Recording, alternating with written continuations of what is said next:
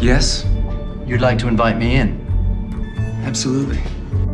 Kilgrave leaves a trail of broken people behind him. Be warned, I have a very particular palate. Jessica Jones, I saw you. What do you want to know? Can you punch through a wall? Stop a moving car? A slow-moving car. You a PI? I'm just trying to make a living. You know, booze costs money. Alrighty, what do we have this time? Now it's getting interesting. The way I see it, being a hero just puts a target on your back. A big part of the job is looking for the worst in people. Turns out I excel at that. Come on, Jessica. Oh my God. God didn't do this. The devil did. Let's start now. What if there was someone else out there? But his ability was to make people do whatever he wanted. Let's see how long it takes you to put your head through that post. 2, 2, 3.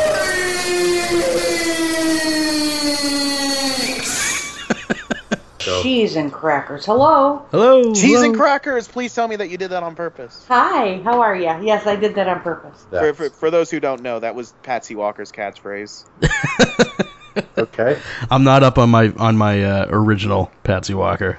Me either. But I always loved Hellcat as a hero. Hi, this is going to be Mindless Drivel with Scott and Sara, episode 5. Whatever. 5, yeah, something like that. Episode. Who cares? Episode, kind of one of the special in-between episodes where we're actually going to talk about the new Jessica Jones series on Netflix. And we're joined tonight with a couple people, maybe even more, but right now we've got the hair metal hero with us. Hey, everybody. And Mr. Josh Bertone. Hello, hello, hello. First time podcasting with Josh, so this is exciting. And we're going to talk about Jessica Jones. We've all seen the series. Some of us have read the comics that it was based on. And pretty much all of us devoured it within like 24 hours of it coming out on November 20th because yay Netflix and fuck sleep. Who needs sleep? There's Marvel stuff to be watched. Sleep is for the weak. So, gentlemen, welcome. Welcome to the couch, boys. Yeah. Thank you. Yeah, there's like something under the couch. It's making noise. I don't know what's happening, but Just ignore that. it's getting harder to ignore as it gets louder, and I think it's sentient. It's more the smell than anything. No, the Purple Man just told you to look under your couch and for forever, until forever. Look under the couch, Jessica. Yes. I was very excited going into this. What would happen if the couch was like nailed to the floor and unliftable, and he said, "Look under the couch"? You'd go downstairs and dig through.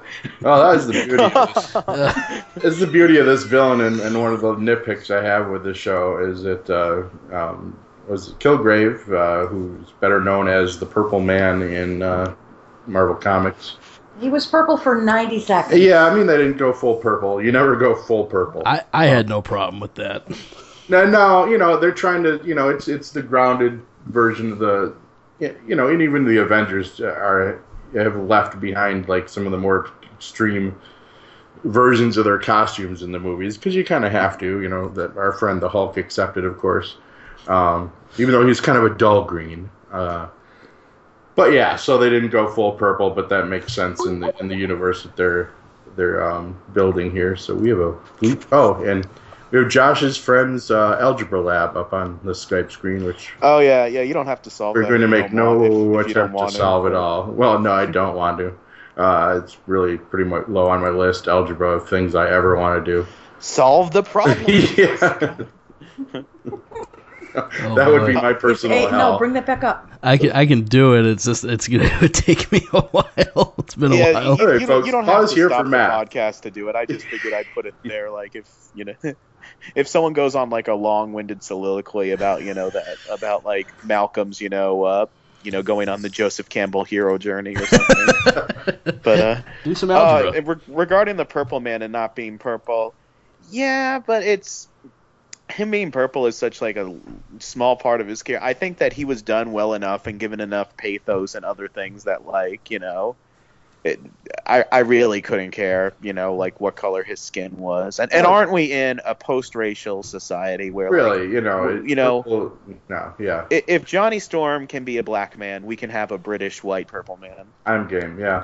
Especially when it's, I'm sure Sarah would agree with that, and that, especially I don't care when what color he is. When he's played by David Tennant. Because I was kind of like, she's just got me into Doctor Who recently, so I had to sit here next to her drooling the whole time we watched the Tennant episodes. And I'm like, oh, just you wait until Jessica Jones comes out and your precious doctor is this evil, rapey guy. Oh, he's just a man in love. And she's just a man in love. Sure. However long it takes. I know you will feel what I feel. I was so afraid that episode where they were living together before she, like, anesthesias him. I was like, oh, the internet is going to, like, use this episode as an example about why Jessica and Kilgrave need to be together and why he's just misunderstood. Oh, sure. And I think that she actually started that blog. He's just misunderstood. No, he's not. He bought her childhood home. That might have been the creepiest thing in the whole and show. then told her best friend to pull a bullet in her head, you know. But Well, hey, yeah, but we all have issues. Yeah, there's issues, and then there's issues. Issues with a capital I and italicized. There you Yeah. No, I have to give the show this props for actually having a moment where I sympathized with Kilgrave. And that's some good acting on David Tennant's part and some good writing on the writer's part. And that when he said the line, it's like, what do you expect from me? All my life, I haven't known whether people are doing what I say because they want to or because of my powers. So it was almost like this guy wasn't born a monster. He was definitely made a monster. And it's just, he literally has not known his whole life, whether it's been his powers kicking in or, or people doing what they want. So yeah, which must be maddening. He's delusional enough to think that Jessica actually does love him and that he wasn't. I once told a man to screw himself. Can you even imagine? Oh, I can imagine.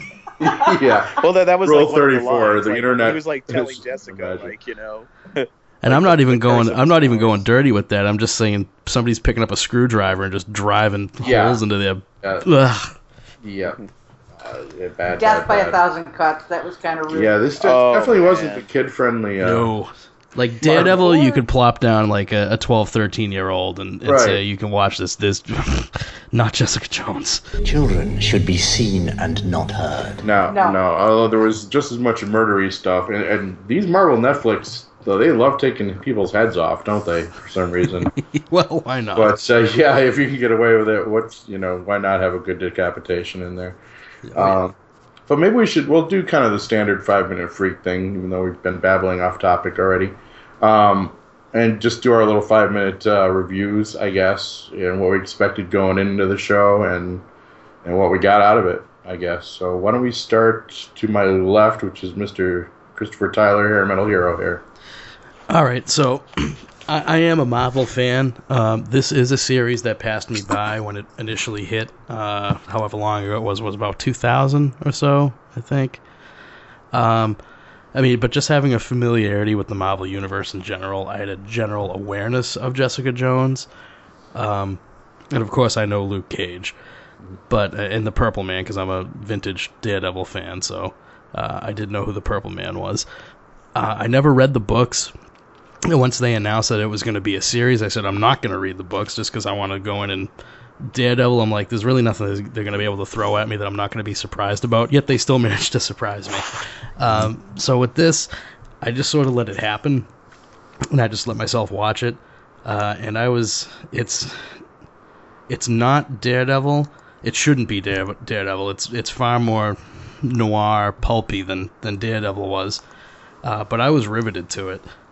It was, they know how to structure those Netflix shows where you watch one, and in the last, 2 minutes of an episode, they're going to give you the hook to get you to, immediately fire up the next one. By the end of the first episode, when Hope kills her parents in the elevator, you're going, oh, Jesus. You have to fire up the next one to see what's going to happen. Yeah.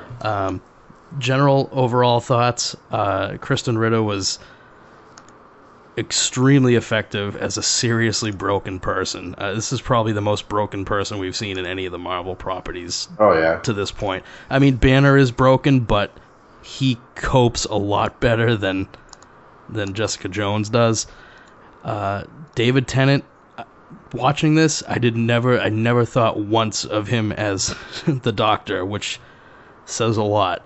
Yeah. Because that role is iconic to him now. I think this is just as iconic in a far different way. And the biggest thing that I really enjoy about these shows is the world building that they allow the TV shows to do in terms of all the little nods that they throw out to the Marvel fans. I'm sure we'll discuss it. But there was a certain point when somebody said, the Reds will do this, the Blues will do this, the Whites will do this.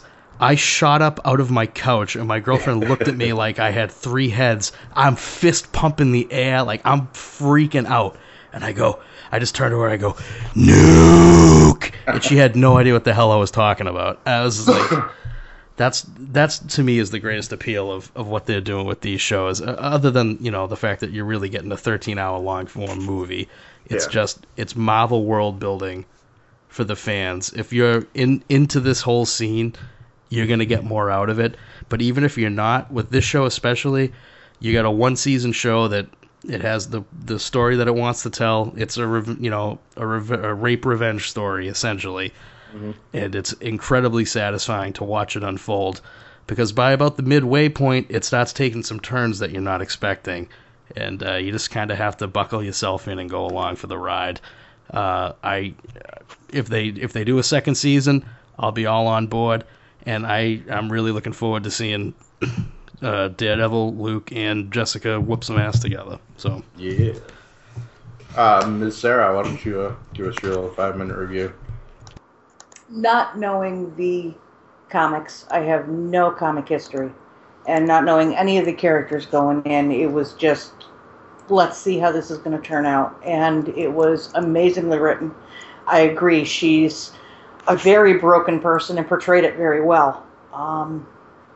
The Easter eggs were kind of cool. I mean, the little nods here and there, they make you feel smart. Well, you don't think there's supernatural. Well, why don't you ask the green guy or the guy with the flag?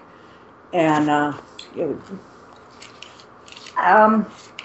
really enjoyed it. Like to see what they come up with next. I don't know what the future is because I don't know where they came from. Spent a lot of time looking for Stan Lee's picture because that's what you do when you got a Marvel show. Did you find it? Yes, I did. Ooh, tell us. Did you find it? I did not. I didn't notice until I checked the I heard where it was after the fact, but I wasn't actively looking. When Kilgrave is in the police station and he's got all of the cops on mind control, Stan Lee's picture is on the wall in a police officer's uniform. You can see him over the shoulder of Mahoney when she's holding the gun on him. Okay. If you go back, and I think they used that same picture in Daredevil. And it's the same picture that they used in Daredevil. Yes, it is. Nice. Yeah. So yeah. Cheese and crackers. It was a good show. Next.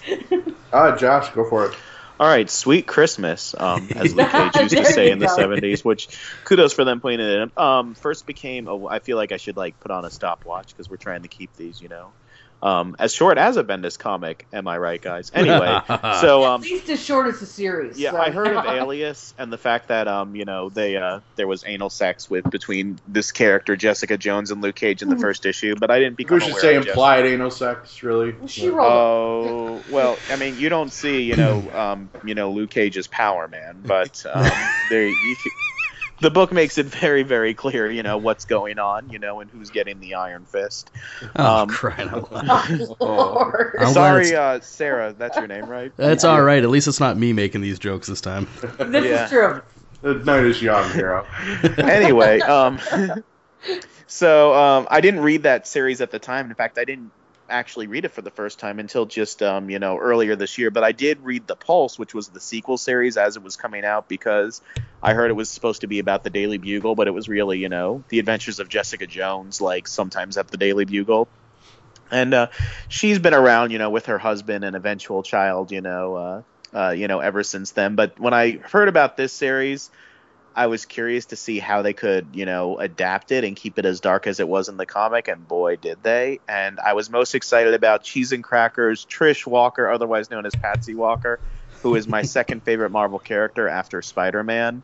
And I've read like 95% of her Hellcat stuff and about 80% of her romance comic stuff. So I was mostly, waiting for Patsy Walker to come out. But the great thing about this series is, in all the scenes that Patsy Walker wasn't in, I was very engaged. And this subplot involving some random PI named Jessica Jones and the villain Kilgrave, and I really love getting into Kilgrave's head, including how his just desire to get Jessica to choose him became his undoing to the end. You see the enthusiasm in his face at the end before he dies, where he thinks his plan worked, which, by the way, spoilers, guys, if you're listening to this, I guess we should say, if you're kind of a given. I don't understand why someone would listen to a podcast reviewing a series though and not expect spoilers, but I guess some people do. But anyway, when he's like, oh, this is going to be great, you'll learn to love me, he is so sincere and deluding himself as he's saying that, he honestly is believing it.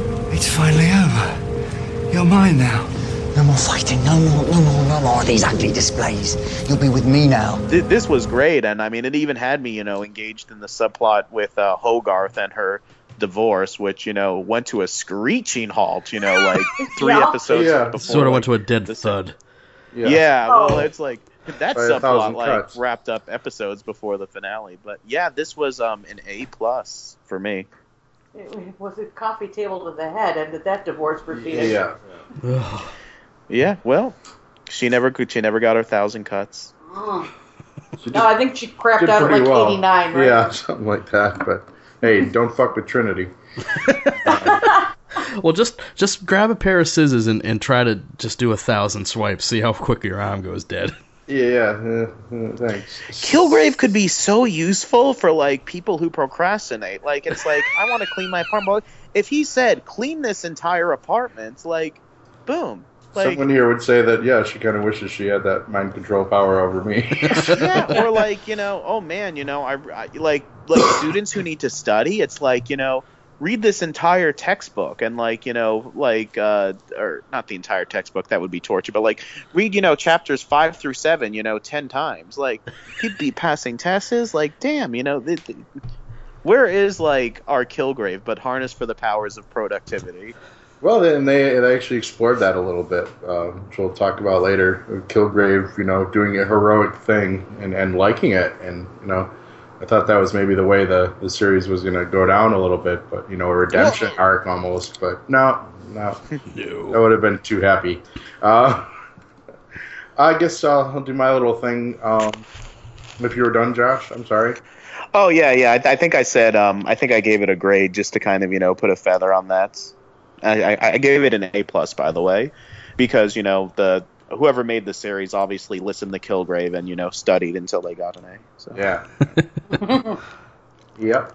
The performances in this, all of them, were pretty spectacular. As Marvel does not slouch on their actors. I don't know Kristen Ritter from anything but Breaking Bad, but she killed it in her short time on that show. And I thought it was, talk about casting against type. I mean, I was going in not knowing anything about Alias. Here's my, confession that I've made many times on podcasts, that I'm kind of like a cheater comic book guy since about the, mid to late 90s. I stopped actually buying comic books, and I'd grab a digital one here or there, or, talk to my pirate friends and look at some CBR stuff or CDR or whatever. And I would do Marvel Wiki, if I want to catch up on my favorite heroes, I Marvel Wiki and see what they've been up to, my soap opera digest, as it were. So I didn't really know jack about Jessica Jones, except she's been my sidekick in the Marvel Heroes game when I played Luke Cage, which now that makes a lot of sense to me. But I read up a little bit on her before the show, and got myself acclimated to her history a little bit. I was very excited to see Hellcat used to be an old Defenders fan and used to see Hellcat a lot in the Defenders and always enjoyed her as a character. And obviously seeing David Tennant play a bad guy after just like marathoning him as the Doctor for several seasons was kind of cool too. Overall, I mean, someone asked me if I thought it was better than Daredevil, and I can't really give even an objective answer to that because I know a lot more about Daredevil. I honestly didn't think the show was crafted quite as well. I thought some of the fight choreography was a little clunky, and I kind of loved what they did with like the first bar fight with Luke Cage. We'll get into that more later, but it was great seeing Luke Cage, obviously, and talk about freaking spot on casting for a part. As just the guy is Luke Cage for now and forever. So I hope he doesn't plan on doing much else as an actor. But we need to find a lot more things for him to do in the Marvel universe. Overall, though, man, yeah, great 13 hours of television once again. I think they're actually getting a little better at the pacing as far as not making it like episodic TV and more like, you know, a 13-hour movie. There seemed to be less. As you said, Hero, there was, you know, the hook of Hope killing her parents to grab you to the next episode. But, I mean, after that, they just kind of let it flow, I think. And they're like, we've got you. You know, we're just going to play this out in a good linear time and enjoy the ride. And so, yeah, 13 hours of my life I'm not regretting spending watching Jessica Jones, definitely. No. So, I guess go into Easter eggs a little bit or whatever you guys want to talk about. Everybody quiet! Hi, Dr. Bill Robinson, and welcome to Mindless Travel with Scott and Sara. And through my own personal superpowers of non-linear editing, we're bringing you into the show kind of in the middle of it here. A bunch of us talking about the Jessica Jones show on Netflix, which I understand you have also watched. Yes, I was able to finish the series. And I got a few things I just want to run down. Just we have a few minutes. Please do.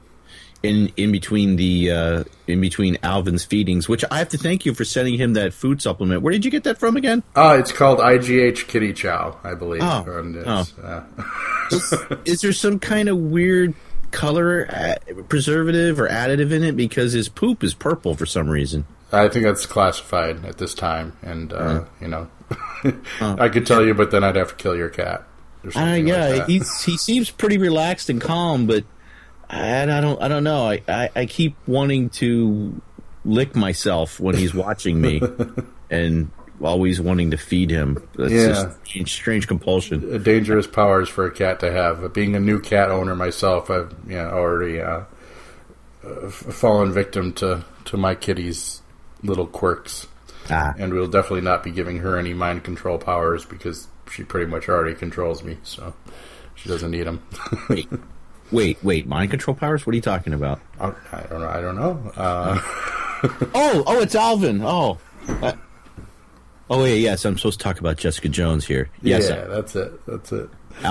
Alvin told me to speak now. Well, my friend Kevin Kilgrave has told the rest of the podcast to shut up briefly and told them to put their head through a post or something like that. So we probably shouldn't keep too long. Because they'll probably just bring down the whole house. Things could get bloody, yes. Yeah. So anyway, a few quick thoughts on it. I got a vibe of like a 1970s private eye show. Mm-hmm. Mixed with a superhero show, so that's always nice. And Marvel seems to blend things well, like with Civil War, not Civil War, but with the Captain America, it was like a 70s spy thriller mixed with superheroes. It's something mixed with superheroes, and I think that gives it a little bit of just interest for like the common viewer, that it might, give it a little bit more, longer lifespan. And how Daredevil was like a legal procedural. Like a legal procedural mixed with a vigilante movie. Yeah, with a little Eastern mysticism and kung fu in there too. But So, but due to I feel like we've done this before. I don't know. I don't know. Maybe our mind was wiped by somebody who had us talking earlier and then told us to forget. That's possible. Either that, or we did this and somebody told you to wipe the recording we had of it before, and now we have to redo it. I don't know what happened. Well, I have my theories on that, and one of them includes my computer just being possessed and only recording when it wants to. So hopefully this one will come out. So anyway, taking each of the actors, Kristen Ritter as Jessica Jones, she was awesome, and this was the first time I had seen her before. I did not catch her on Breaking Bad. It's one of the things I have not watched yet, and I'm kind of glad because I didn't have any preconceptions about her. Like the first time you see a certain actor in a role or a major role that kind of defines them, they can tend to be typecast. But right. I didn't have any. I don't know her from that show, so I really liked her as Jessica. I liked David Tennant as Kilgrave, but along with what I just said, yeah, that obviously he has a little baggage to him. If you're a Doctor Who fan, obviously, yes, because the first couple, or if you're seen him from the Harry Potter movies too. Mm-hmm. Yeah. Although he was more of a villain in the Harry Potter movies, so it kind of goes a little with his role now. And he didn't have a lot of dialogue. He just kind of flicked his tongue a lot and looked sinister. Yeah. Which he did very well, you know. Yeah. But there was a few scenes, especially one scene where he put his hands in his pocket and kind of put his shoulders back, and I was like, oh, there's the 10th Doctor. There he is. Yeah, he's just hiding in a purple suit. Yeah. So, but he was liked him as Kilgrave. We all Kilgrave. I think maybe the last time we talked about this. I don't know. It's all a blur. Yeah. This whole mind control thing. There was a Marvel story to where Doom had used Kilgrave's powers and took over the world. It's called Emperor Doom, and it was a graphic novel for anyone who's interested to read it. And at the beginning of that story, Wonder Man had gone into a sensory deprivation tank to study his powers for a month. And when he comes out, he finds that the entire he came out and he was William Hurt and he was very hairy. Yeah, he's slamming himself against the hallway. Yeah.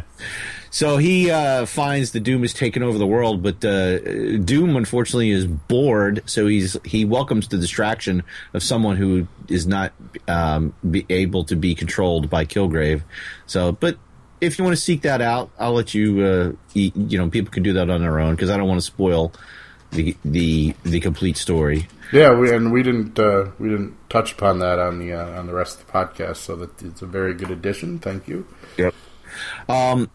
Comparing the comic to the show itself, there was a few scenes. I've read about the first 6 issues or so in. Mm-hmm. One parallel was the first sex scene with Luke Cage, who I'm safe in my manhood, but I don't know. I think Luke Cage can make me pitch for the other team, maybe. Right, you see, I have what I call my gay for a day list. Mike Coulter is definitely on it. Not ashamed to say that at all. As a fine specimen of a man and a great actor too. I mean, he was just spot on as Luke Cage. Yeah, and going back to what you said about unknown, never seeing an actor before in a role, I will never be able to see him as anything but Luke Cage in anything else ever again. So hopefully Marvel keeps him employed as Luke Cage. Mm-hmm. I like the mystery we had, the little bits we got through the series, how her past with Kilgrave was tied in with Luke's, which you guys discussed that, right? Spoilers. Oh yeah, I'm sure. Yeah, Josh Bertone, who's on the podcast, that thing we do, is a huge, has read all Alias and knows the character pretty well. And and then he was our comic book go-to guy for the podcast. Yeah, the other stuff in the comics was the death of her parents, the coma, but the Patsy Walker thing is new. That wasn't in the comics, so it's nice that they've left some Easter eggs in for the fan, and then there's some new stuff too for the fan. And you had told me I have this vague recollection of you setting me straight on who the police officer is, that he could be the character Nuke. I forgot. For some reason, I was thinking he was going to be the captain, who was, what was that, John Walker, who was the stand-in for... Right, yeah, and I actually collected Cap during that run, so yeah. And that's kind of who my brain went to, because I didn't know about Nuke. Even though I guess he showed up in the Daredevil Born Again series, or so says Hair Metal Hero, but I don't remember that. Yeah, Nuke was there, but I had forgot how his power set worked and stuff. But I was glad that they didn't just like that. The character of the cop could have easily just been in the one episode and he was done.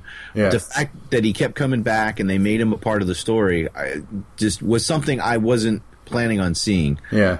I love the use of Kilgrave's powers, and then as he gets stronger, he increases his range and his duration. Yeah. And he's just an evil bastard, man. He comes up with some really nasty things for people to do badly to themselves. What do you tell his dad to cut out his own heart or something like that? I mean, well, yeah, he told that's what and his dad kept being driven to do it. Yeah. But they had actually developed a vaccine, a spray off of Jessica's blood. Mm-hmm. So, but that didn't really, it only briefly played in, and then I guess it didn't matter because he had increased his power or whatever. Well, and this kind of leads into the last thing I want to say real quick. And it was a little, I guess Marvel doesn't kill a lot of their villains. Well, no, they actually do, but a lot of like both DC and Marvel, and a lot of, they just seem to off their villains. Yeah, and you don't in the movies. I mean, they have the legacy villains in the comics that go for decades and decades, and I guess it's probably just out of necessity. It's like, we've got this actor now.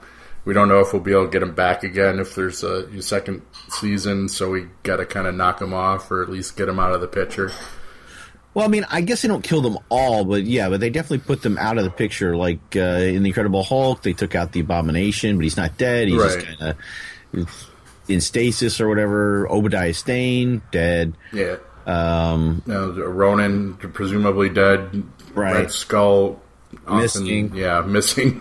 Presumed not being Hugo Weaving again. Yeah. Could be dead, although he was a computer, so he could have just uploaded himself before the bunker blew up. So I mean, I guess it's okay to kill some of your villains. Well, yeah, Ant-Man, they killed Yellow Jacket. Yeah, So, but I liked it. I didn't have, aside from killing off Kilgrave, but I guess he was such a despicable character.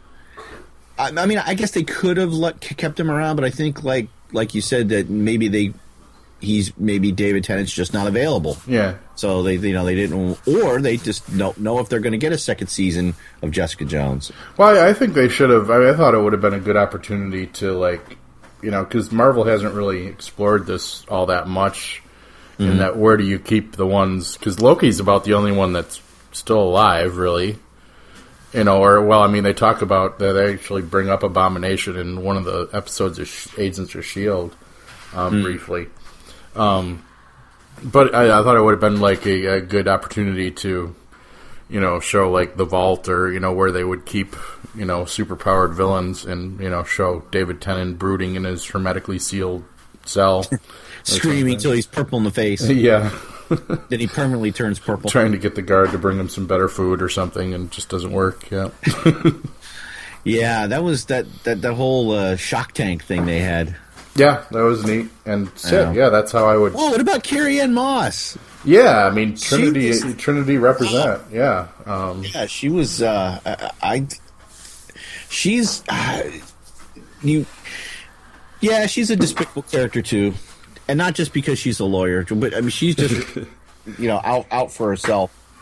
And that kind of was poetic. What her, what Kilgrave had her ex start doing, death by 1,000 cuts, and she's chasing her 1, slicing her 2. Yeah, it was pretty nasty. And then, her ex spouse's death was pretty nasty as well. Thunk to the coffee table. Yeah. Yeah, kids, that's why you don't have clear glass, don't run in the house. Cornered coffee tables in your house. Nice round edges, wood, something you could bounce off of. Yeah. So, I guess... Overall, thumbs up, though, and, where do you put it as far as, compared to Daredevil? I mean, someone asked me if I thought it was better than Daredevil, and I don't even think I can... objectively say that because I'm a bigger Daredevil fan. I knew nothing about Jessica Jones, so I think it. That's a question I had not really thought of. I know it's like apples and oranges, though. I mean, it's two different. Right. That's what I was going to. That's what I was saying. I like them for different things. I've got more of a background with Daredevil. I mean, I've touched on Jessica Jones. I've read more of her in the actual Avengers than I did in her solo series. So I know where things go with her and Luke Cage. And I think in one of the early issues of Alias, she actually spies on. She ends up spying on Captain America. Right. Did you guys discuss that? I don't know. I don't think so. Yeah, because she's trying to get dirt on somebody who supposedly is cheating, or like who this person's sleeping with. Right. And she figures out that she's taking pictures of Captain America with I can't remember the other character's name, but I think it was his girlfriend at the time. As far as we know, Captain in the Marvel Cinematic Universe is still a virgin, so who knows? We never got to see that scene. They don't press upon some of the more adult topics that they've been able to in Netflix in the movies, probably just because of time constraints. But there was plenty of sex going on in Jessica Jones, that's for sure. Yeah, and one was like a straight scene, like from the first or second issue. Yeah, with her when she actually, but in the comic it's done from her point, or like she's talking, and I think she already knows Luke. It's not the same setup as it is here in the show. And she says she just wants to feel anything, like even if it's pain or something. And then it's implied that she could be, being visited through the back door. Yeah, we discussed that in far too much length in the rest of the podcast, as you'll hear when you listen to it. But here's I don't think I said in the other part of the podcast, and what I really love about Netflix, almost more than the main characters, is just the plethora of side characters that we're getting to see in the Easter egg. Because White Tiger was actually referenced in Jessica Jones too, I guess. Really? Oh, I must have missed like that. Yvonne, I forget what her name is, but yeah, I mean, Jessica referred someone to another Private Eye, okay, who ends up being White Tiger in the comics. Who knows if she will be here? And Patsy Walker obviously becomes Hellcat in the comics. Did you guys talk about Rebecca DeMonet, Trisha's mom? Did you realize that's who that was? No, who was really? That was who that was? Yeah, I'm like, who is this woman? She looks familiar, but she doesn't look familiar. So I don't know if they just did a lot of aging makeup, but yeah, that was her. Well, if you think about it, she's pretty much our age now, Bill. Yeah, the hot chick. I know, Risky Business was 38 years ago or something like that. Yeah, but I looked at pictures that showed her last year, and I think they just did a good makeup job with her. Because I'm looking at her going, man, I know this redheaded woman. What is she? No, I did not pick that up at all. I got to go back and watch now. Damn it! 13 more hours of my life. But yeah, once I looked it up and I realized, I was like, yeah, that's who that is. So yeah, she was great as the mom. Very cool. It was great. Everything was great. Alvin's here and he's going, say it's great. It's great. Like, get more cat food. I think Netflix itself has employed Mr. Kilgrave to increase its ratings. Because thank you for your review, Dr. Bill. And all right. I guess I will go back to licking myself. Okay, do that, and keep feeding Alvin that IGH kitty chow. And Mr. Kilgrave, you can tell the rest of the gang to start talking again. Bye now. Josh is our resident expert as far as the comic books. I said I've read none of them. I did read some of like the. I don't know if that came out around the same time as like the Marvel Max that was doing the Punisher and things like that. A little bit after, I think. Yeah, and I think Blade was in the Max series, and I picked up a few of those. But I definitely liked that Marvel was carving out a more mature, place for its comic book characters, in lines like that, and might be the catalyst to make me go back and buy some issues someday if they keep putting out quality stuff like this. But Yeah, it's been months since I read the Alias, but some people online, have done the heavy lifting and shown some scenes in the show where like they take actual panels from the comic and dialogue and how they adapted it. Like one of the scenes, I don't remember. I can't remember some of the specific ones now, but there was a few. The laser eyes thing, I think she did that to somebody in Alias. Yeah, that was such a great scene too. Such a great quip. It's just, and her breaking her window on her door. That was from the comic as well. How many times did she bust that window out? Yeah, something like that. It was. It got broken. It got broken at least twice. Oh, and I've read the scene with her on the toilet talking to a client. Or doing that. Fake voice to get some information while she's taking a pee. First time we've seen anybody pee, I think, in the Marvel universe. So unless we might have got one in Daredevil, I don't know. But they even Kilgrave even did the Obi-Wan. Yeah. Nice Go about Obi-Wan our reference. business. It was Move along. beautiful. And you knew Elvis. They threw stuff in here for every nerdverse possible. Oh, always, and just Myers and Kruger, the dogs. Yes. Mm-hmm. Yes. Yeah. And of course, and we had the anal sex scene, one of the most iconic, and we had Sweet Christmas. We had Somebody's sex fixated. In general, I mean, it's like, the Marvel Universe finally acknowledges all these, nasty and sticky human functions. And that they real even people managed have. to incorporate that horrific Jewel costume. Yeah. That costume was great. That was horrible. That thing was great. What did she say? You'll have to call me Princess Camel Toe or something? Yes. That was horrific. And Marvel I think even more camel toe and spandex costumes. And even more horrific than that, though, is just the fact that almost every scene where she's alone, she has a bottle in her hand, and it's like, yeah, I totally get very, it. very almost empty bottle. Yeah. She's down to a lot of relate to that? I can. Which is more disturbing in the comic book, because in the comic book, she only has the one encounter with Luke Cage in issue 1. The rest of the time, they're actually platonic friends because he doesn't want to, be involved with her because he's he actually cheated on his current girlfriend with Jessica, and he didn't want Jessica around. But they became friends, and in the last issue, you find out that she got pregnant from that encounter in issue 1. And all I could think was oh my god, from the butt. Well, before she rolled over. Let's direct you to a couple Google sites, Chris. I'm just gonna say that's some powerful. Hello, scene. welcome medical to journals we could send you, and no, not by the butt. Welcome to this podcast where we will teach you, the many ways you can get a girl pregnant. But but she downed so much. She used alcohol. the toilet after Luke went. That's how it happened. All right. She downed so much alcohol in that comic, and I'm like, oh my god, there is a baby in there this whole time. And I know that you're a quote unquote, whatever we're calling them, specials or gifted or metahuman or something. It's like, stop. She actually dates Scott Lang for a big part of the comic, and I think the last issue, she's like, Scott, I'm pregnant. He's like, wow, that's great. She's like, yeah, I'm pregnant from before we dated. And he's like, and I think he just says goodbye, Jessica, and walks away. That's what you do. You need Ant-Man in season 2. Then Paul Rudd will do TV. He ain't proud. I can't imagine Paul Rudd's Scott Lang in this series. Nah. I don't know. I don't know. I could see it. Not dark enough.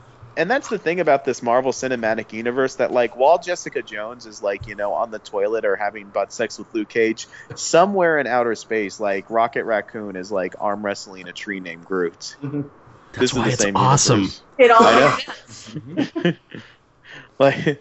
Groot could show up any second, and Kilgrave could be grow an apple, and he would. I bet Groot apples are delicious.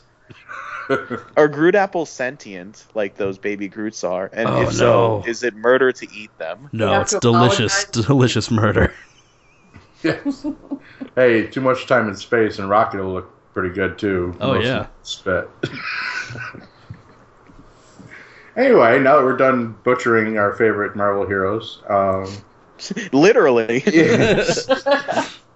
Well, it's been getting. It's not dark. I mean, the movies aren't dark, but they've obviously been hinting at more adult themes in some of them. I mean, the Hulk and Black Widow apparently trying to hook up, at least in Avengers 2, and Star-Lord is obviously King Pimp of the universe, with his comment about the Pollock painting and his his spacecraft. And his pelvic sorcery.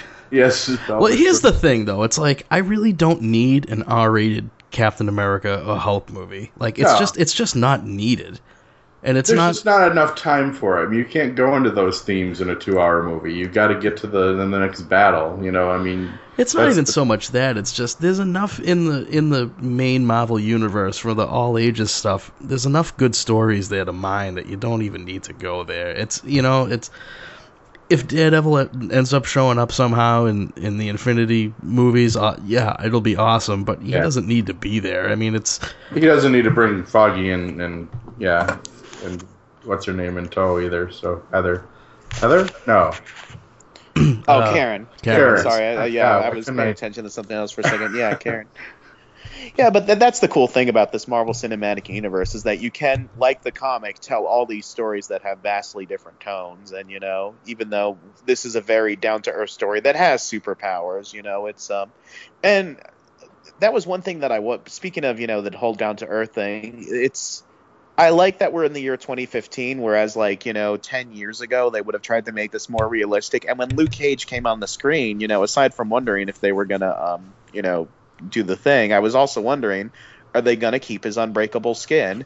And I think had this been made in, 2000 or 2005 when, they were still trying to, make superhero stuff more, mainstream and not as fantastical, we would not have gotten the unbreakable skin, and I'm so glad that we got that. It's done so great, too. Yeah, that's just enough of a stretch, because he's not impervious, as we clearly saw. It's just... After she shot him in the head. Yeah, that was... I mean, because there was clearly trauma there, but he's not invulnerable. He's just really tough. That's just enough of a stretch. I mean, a guy with radar senses is kind of just enough of a stretch as well. Right. And then if they do end up doing Iron Fist, it's gonna be, well, he's really good at martial arts and his right hand is as strong as iron. Okay, I got it. I think they're still going to go, because mind control is a pretty big stretch. I mean, that's a big one right there. Well, they didn't go so far as laser eyes, so it's still believable. No, but, and they scienced it. They scienced it, we do too. have Thor from Asgard, who, I mean, again, this is a universe where even though we know that they're not going to show up in this series, Thor, and, Rocket Raccoon can, show up any second. So, right. Those are the rules for this universe. Yeah, but they don't. But they don't disavow that either. They say it is part of the world that we're in. It's just in our little corner of, the super blighted urban area of Hell's Kitchen. It's just that stuff just isn't going on here. Well, that's why I think that they did it so. I mean, the powers things, they didn't make a really big deal of it. Despite the fact Jessica Jones has super strength and can almost fly, and Luke with his unbreakable skin, and he's clearly got some enhanced strength too. But I mean, they didn't. I like it that the characters are just kind of like, well, this is me, this is what happened, and there's not a big deal about it because this is now a world that everyone accepts that these fantastical things can happen, and everyone kind of knows, where Captain America came from, so they're not that amazed when someone takes them and experiments on them and all of a sudden they have powers. And I didn't know anything about the NUKE character. I mean, I was trying through the whole series I knew the guy had an analogy somewhere in the Marvel Universe, but I didn't know who it was. But that's very cool that they tied into that. Oh my God, that was the big moment for me where I was just, because I read the Daredevil Born Again story right when it hit trade paperback a long time ago. Probably a little too young to be reading it at the time because it's a pretty heavy story. But that always stuck with me. And I know they'll never do it on the show, but when... Hey, it could happen. No, I mean, in terms of how it goes down in the comic with Cap, Thor, and Iron Man coming to Hell's Kitchen to stop NUKE. And it's just that it won't happen, but I want it to happen so bad. But hey, he might be on the opposite side of the Defenders, or Yeah, you can't introduce him and then not follow him up. He's the perfect anti-Cap character. The funny thing is, all these people who they're setting up for Defenders are like not the people who I associate with the Defenders. Yeah, no, me either. Except for Hellcat. That's definitely if Hellcat isn't in the freaking Defenders, I call foul right now because they did such an amazing job of presenting that character. I mean, she almost overshadowed Jessica in the show. She did for me, but that's because I wear Hellcat goggles. Hey, they were clearly leading up to something. Otherwise, you wouldn't have seen her taking martial arts lessons and trying to, and she took the red pill. Yeah. Yeah, damn near killed her. I was waiting for them to reveal that had like some residual side effect or something, but they never did, to my knowledge, or like if they did, I missed it or like wasn't looking. But that would have been cool to show that like there was some leftover because. Her powers in her origin story in the comic it would be hard to do in this universe. Like she basically blackmails Beast into like letting her go on an adventure with the Avengers, and then while they're like under attack, like she finds the costume of Tigra when she was the cat, and then she puts it on. And at the time, they thought that like the suit gave you powers, but then it was later retconned that it never did. But then when she died and went to hell and then came back, she got powers from like her visit in hell. So I don't think that the Marvel Cinematic Universe is going to quite go that route. Well, we are getting Doctor Strange next year, so who knows?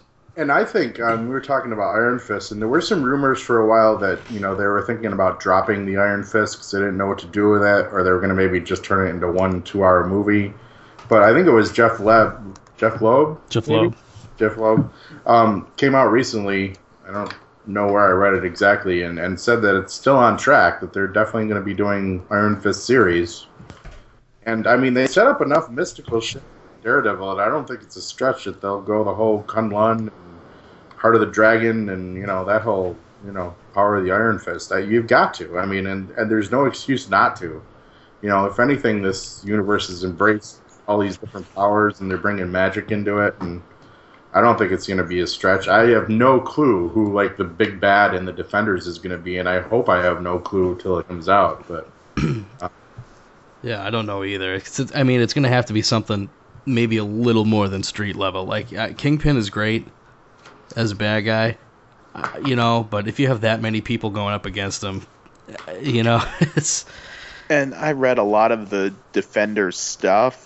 And a lot of it sucks, which is why like they never got off the ground the way that like Avengers or these other team books did. But anyway, they don't really have like in the runs that I read, they did not really have like a consistent rogues gallery. Right. Like it's not like Avengers where you think, oh yes, Kang the Conqueror, or something like that, or the Teen Titans where you're like, oh, Trigon the Terrible, Deathstroke the Terminator. That's what I kind of liked about the Defenders, though, back when I was a kid, is that it seemed like I could jump on any time. I found an issue and just wanted to read it, and it was always a cool read because they always had a really eclectic group of characters that you didn't see in a lot of the mainstream books. Like Valkyrie would show up, and Doctor Strange is always in there every now and then. I think Ghost Rider even was in it for a while, probably.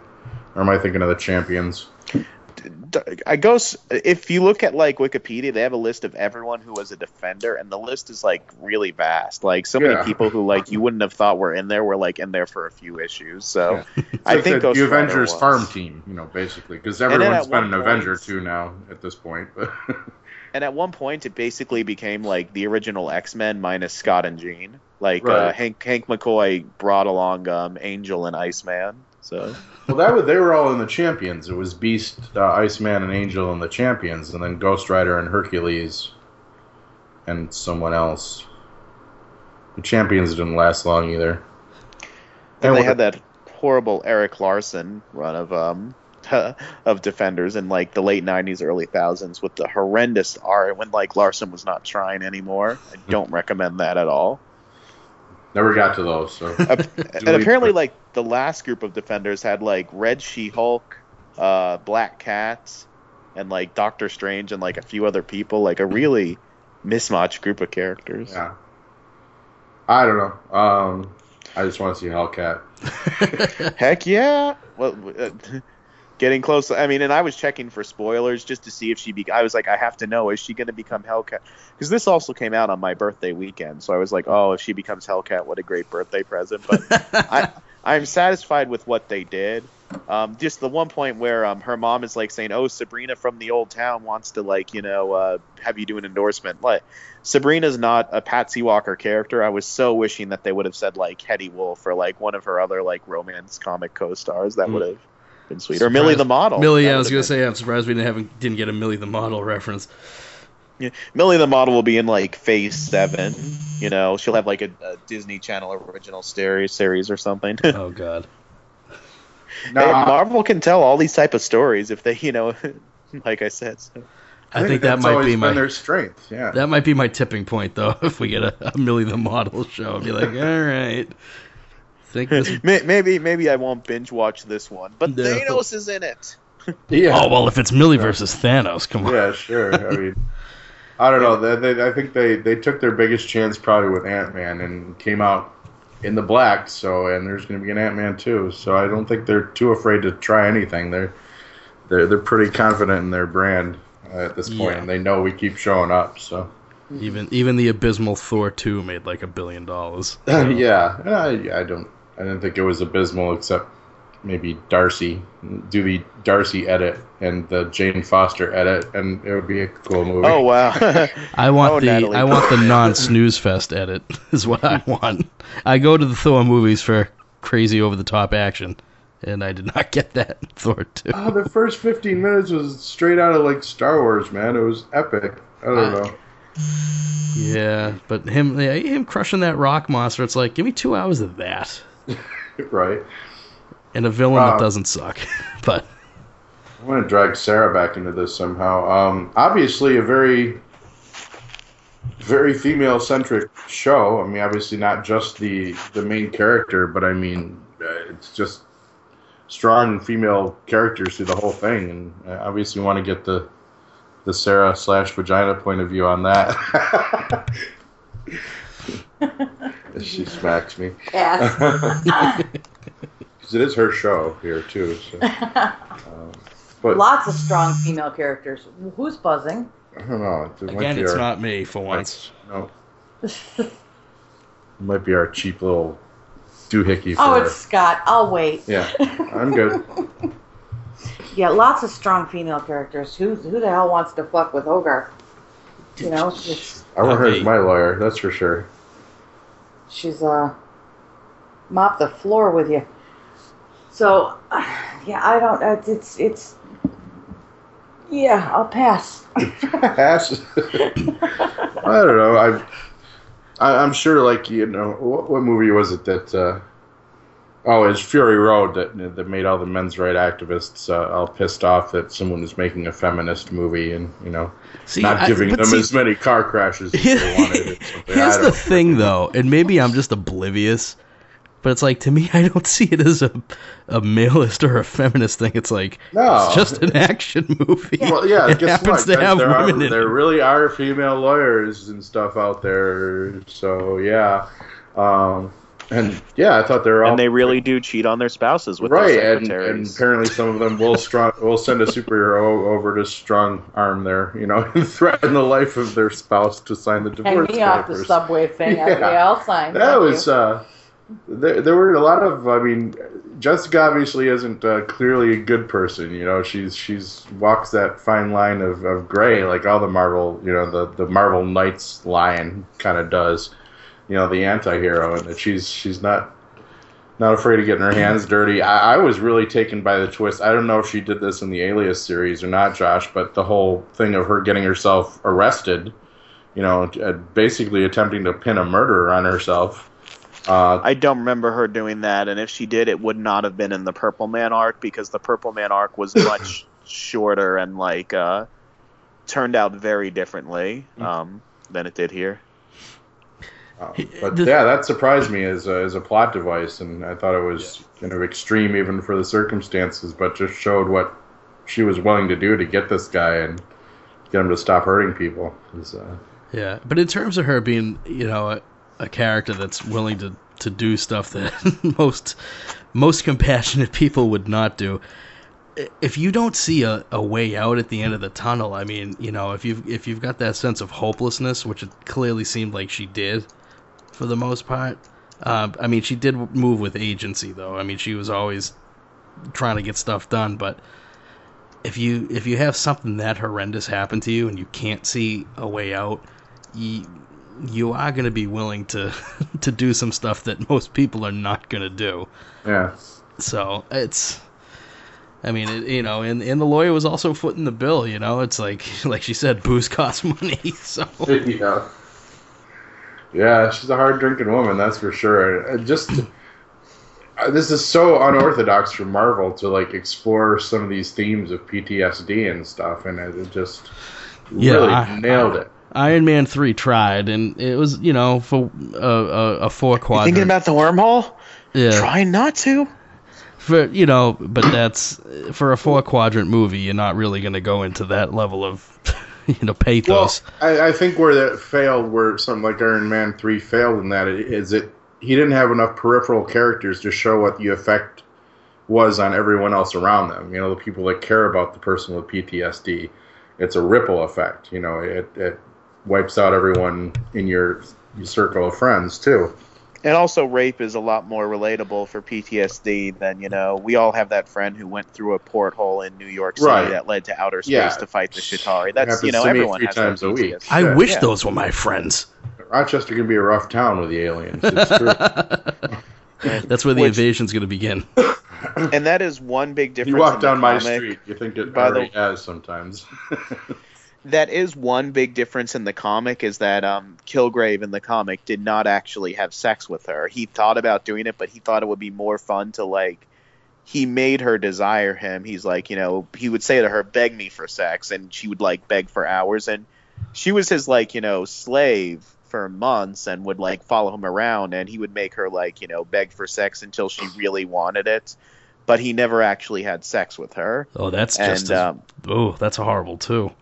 Yeah, well, yeah, and that's what the comic emphasized, that, it's horrible, but at the same time, I think for the show, making the decision that, they did have sex, I think it worked, and I think it also worked well because they didn't just do it for shock value, they had gravity to it. You had that scene where Jessica says, you raped me, and he's like, oh, I hate that word, no, I never felt like they were cheapening it by adding in a rape. I felt like, it was integral to the story and integral to Jessica's what he character. did the entire time he was controlling her. Yeah, it's not just a physical weight thing. to the story. I mean, I don't know why they didn't choose to cross that line in the comics, but I mean, it adds more weight to it. I don't know. I think my sum up of Kilgrave is he's a spoiled brat that nobody ever said no to. Because you can't. Yeah, well, all right. His mother told him no, and she ironed her face. Yeah. I got it. But he's nothing but a spoiled brat. The man's a toddler. Mm-hmm. Yeah, and I think that was pretty well portrayed by Tennant too. I mean, he was less kind of. I said they didn't really go out of their way to try to make him a sympathetic villain like Loki. I mean, Loki, you can kind of latch on to where the sympathy is, where he was created as a monster, although he ends up kind of just becoming a real monster. Really not. I mean, you could see they showed also with Wilson Fisk and Daredevil that how he was kind of created, via bad parenting. A lot of that going around superhero stories in general. kind of a go-to trope. They're either bad parents or dead parents. Yeah. Sometimes both. But I expected maybe them to even jack up the creep factor of Kilgrave even worse than they did. Yeah, I mean, there's something with the dry throwawayness of everything that Kilgrave orders that it's not even a second thought to him. Because, I mean, I love when he yells the orders. Occasionally he gets flustered, but for the most part, anybody that he's talking to, it's, stare at that wall. Throw that coffee in your face. It's just not even. There's no.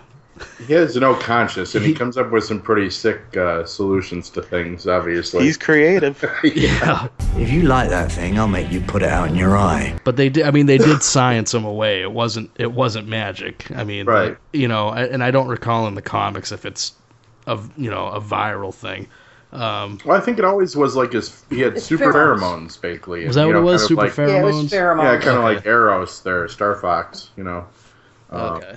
but with more creepy applications. Even though Star Fox had his creepy times too. He's a creepy looking character. Yeah, that's true. There was like a whole thing in She-Hulk where like she sued Star Fox, or like someone was suing Star Fox because they said you raped me, and it's like your pheromones make it rape. It's like, no, you wanted me. Yeah, that's my fault. I have pheromones. Yeah, I don't know. It's for the Marvel philosophy department to work out, I guess. See, I think the only real problem I had with the whole thing is stupid. It was Hope's death. What was the point? Yeah, I wish that they had any, because all the stuff that they were trying to do was to get Hope free. Yeah, I mean, she's out of prison. She's home free.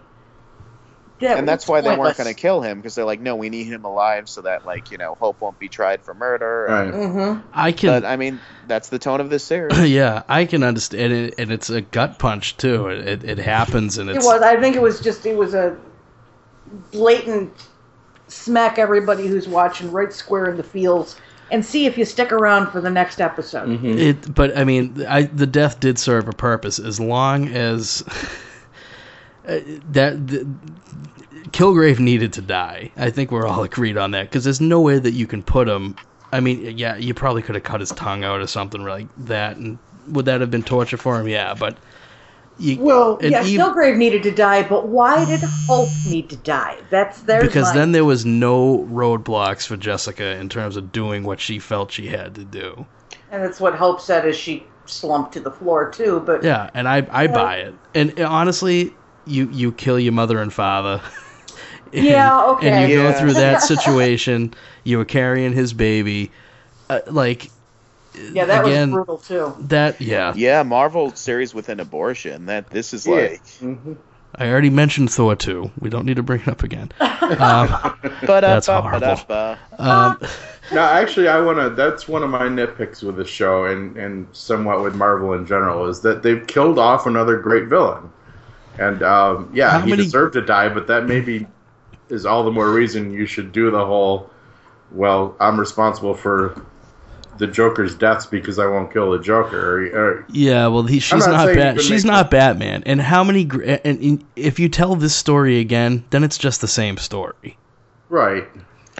I think that his character, was kind of spent after this. We had a whole season of him being a villain. There wasn't that much more you could take him. I thought, my guess was that they were going to depower him, and then we kind of have a little cliffhanger, where.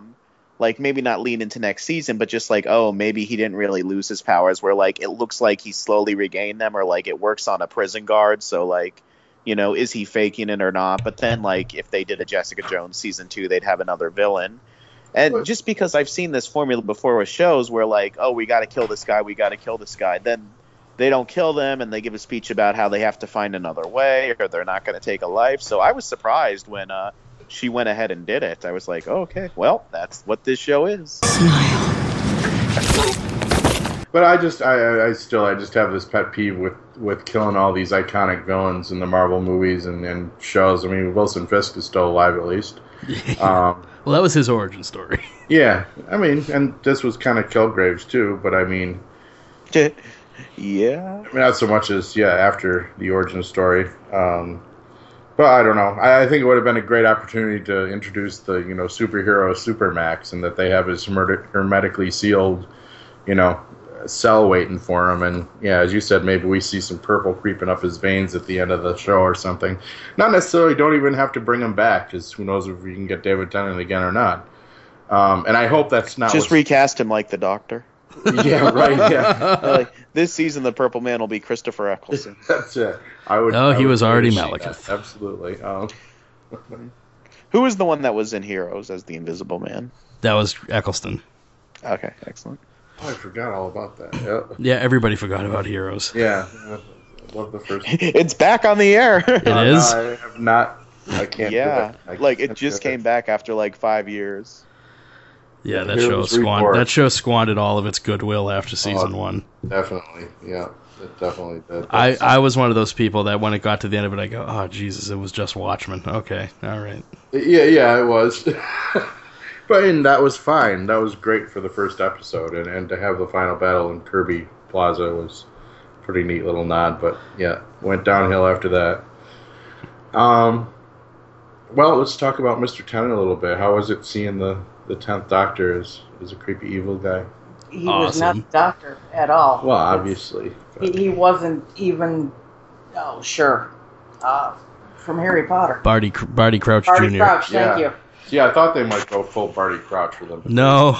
Reserved. He didn't chew the scenery. No flicking the tongue or... And he was looking a little rough, I thought, though. David's putting a couple pounds on. Had that his 5 o'clock shadow going on most of the show. And but nailed it, man. I didn't know anything about the Purple Man either. I actually made a mistake when I was first hearing about the Purple Man. I, for some reason, thought... I was thinking of, I think, the Puppet Master, because I'm like, isn't he a Fantastic Four villain? And I thought he was Alicia Master's father, but I was thinking of Puppet Master, wasn't I? Yeah. Yeah. Okay. Yeah. Stepfather. Yeah, similar, not really similar powers, but mind control stuff. So that's where I got mistaken there. Oh, the Puppet Master has radioactive clay that he can control. Oh, that's right, and that's why. Yeah, that's why Alicia's a sculptor. Yeah, gotcha. Yeah. And Purple Man was a Daredevil villain. Yeah, that's and, where he got to start. Which is why Night Nurse says, "Hey, I got this guy Daredevil. He totally fights Purple Man all the time in the comic. We can get him to fight."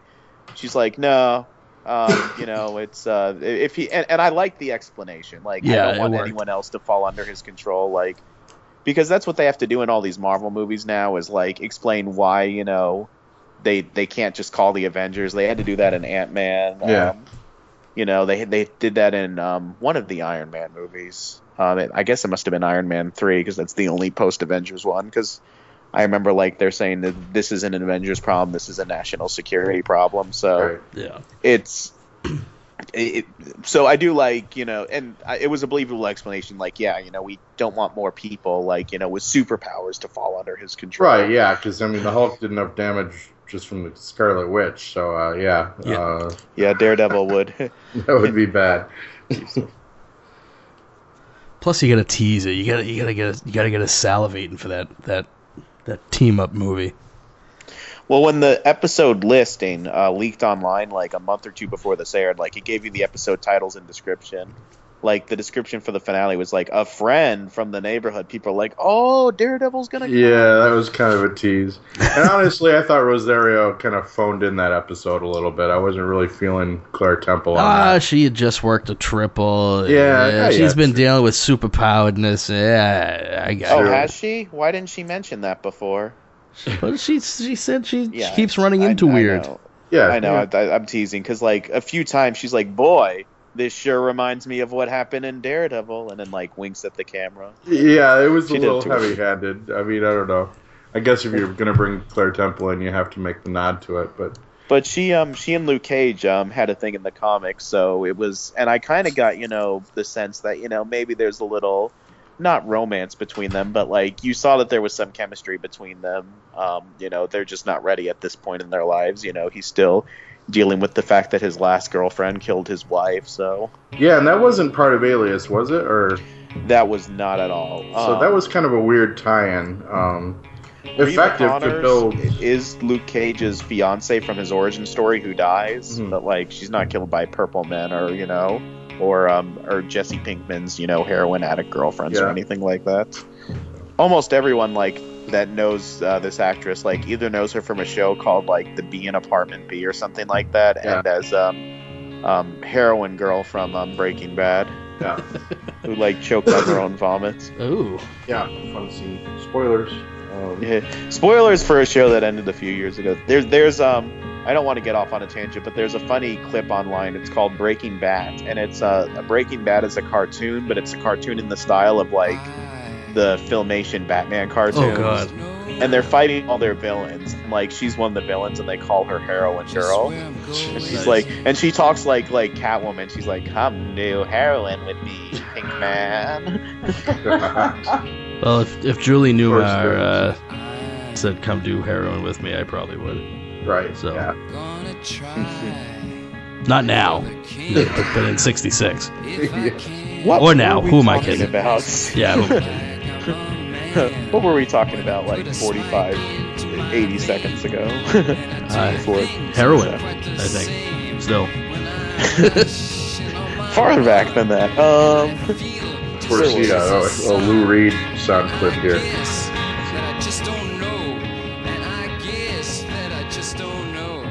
Little Velvet Underground.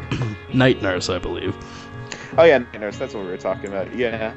Yeah. So yeah. Oh, you were asking about Reva Connors. Yeah. So yeah, in the comic, her and Luke are like, they're familiar with each other and they know each other, but like she has nothing to do with like killing any ex-lovers of his. Or I mean, I guess it was a good dramatic plot device, but I mean, it almost seems like too close of 6 degrees of separation.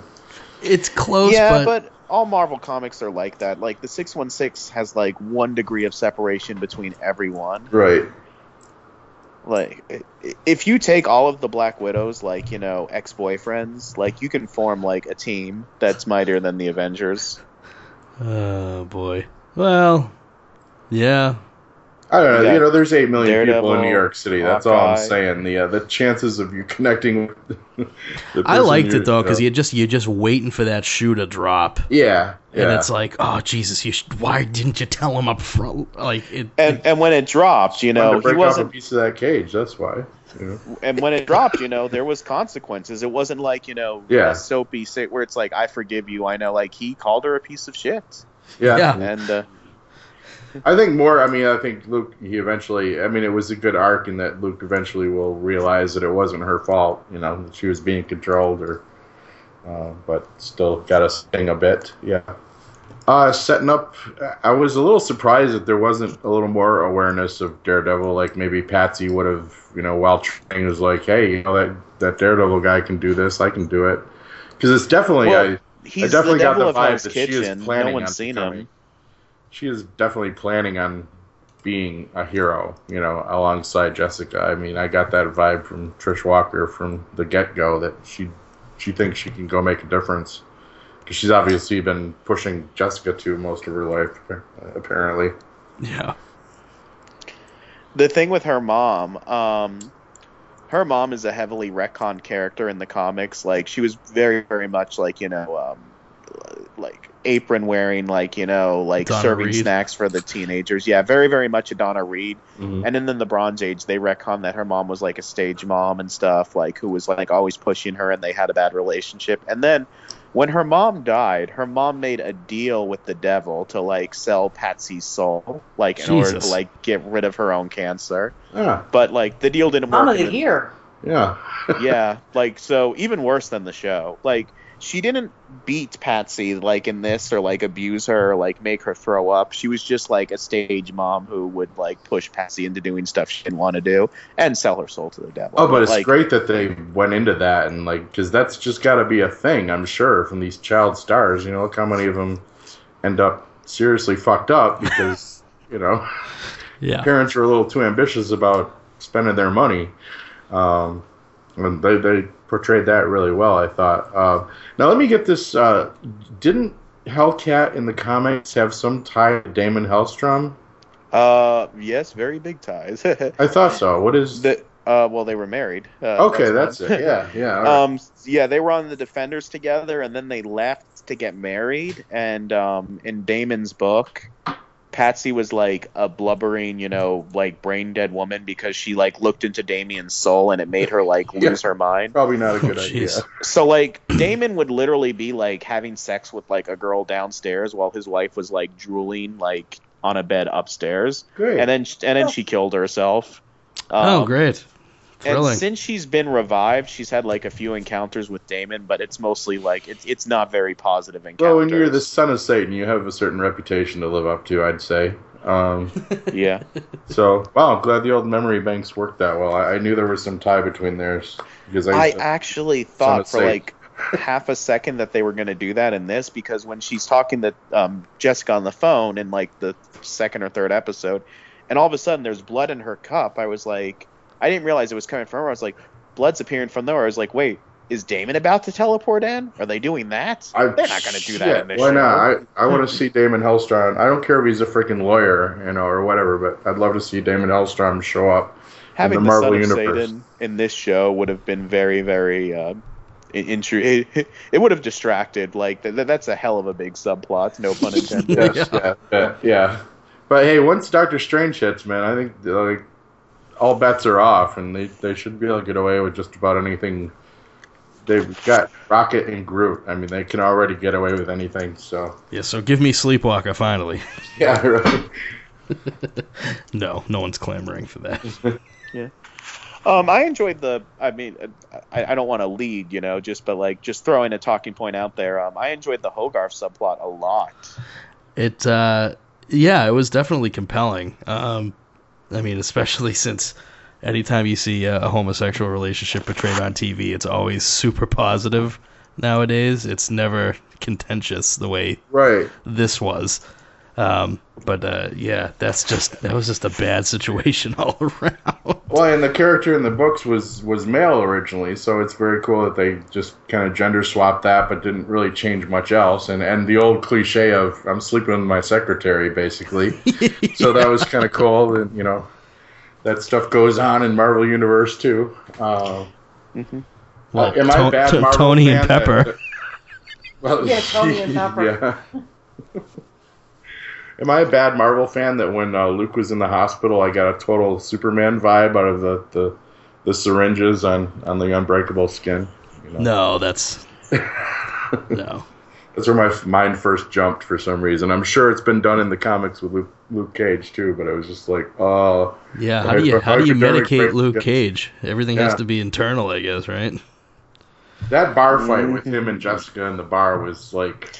That was awesome. I wasn't impressed with a lot of the choreography and some of the other fights in this, but that was just perfect. And he was just slapping standing people. There, just kind of slapping because I think he actually has a better grasp on his powers than Jessica does at this point because she was kind of more reckless and he was just kind of standing there using minimal effort just to bat these guys away.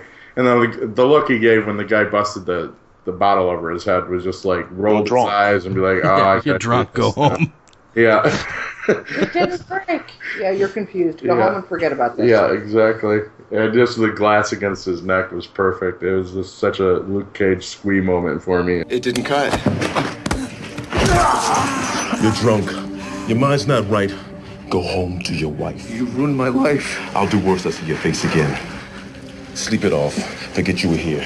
I'll do the same. Can't wait for that. The man actually went squee. I probably did actually go squee. Yeah, or some other. There's nothing wrong with Sweet this. Christmas. Oh my God. Well, I love the fact that the first time he says it is in reference to the rear ending, but he does drop it again later. So yeah, in a room full of weed, so we know where Luke's pleasures lie. Apparently. Oh yeah.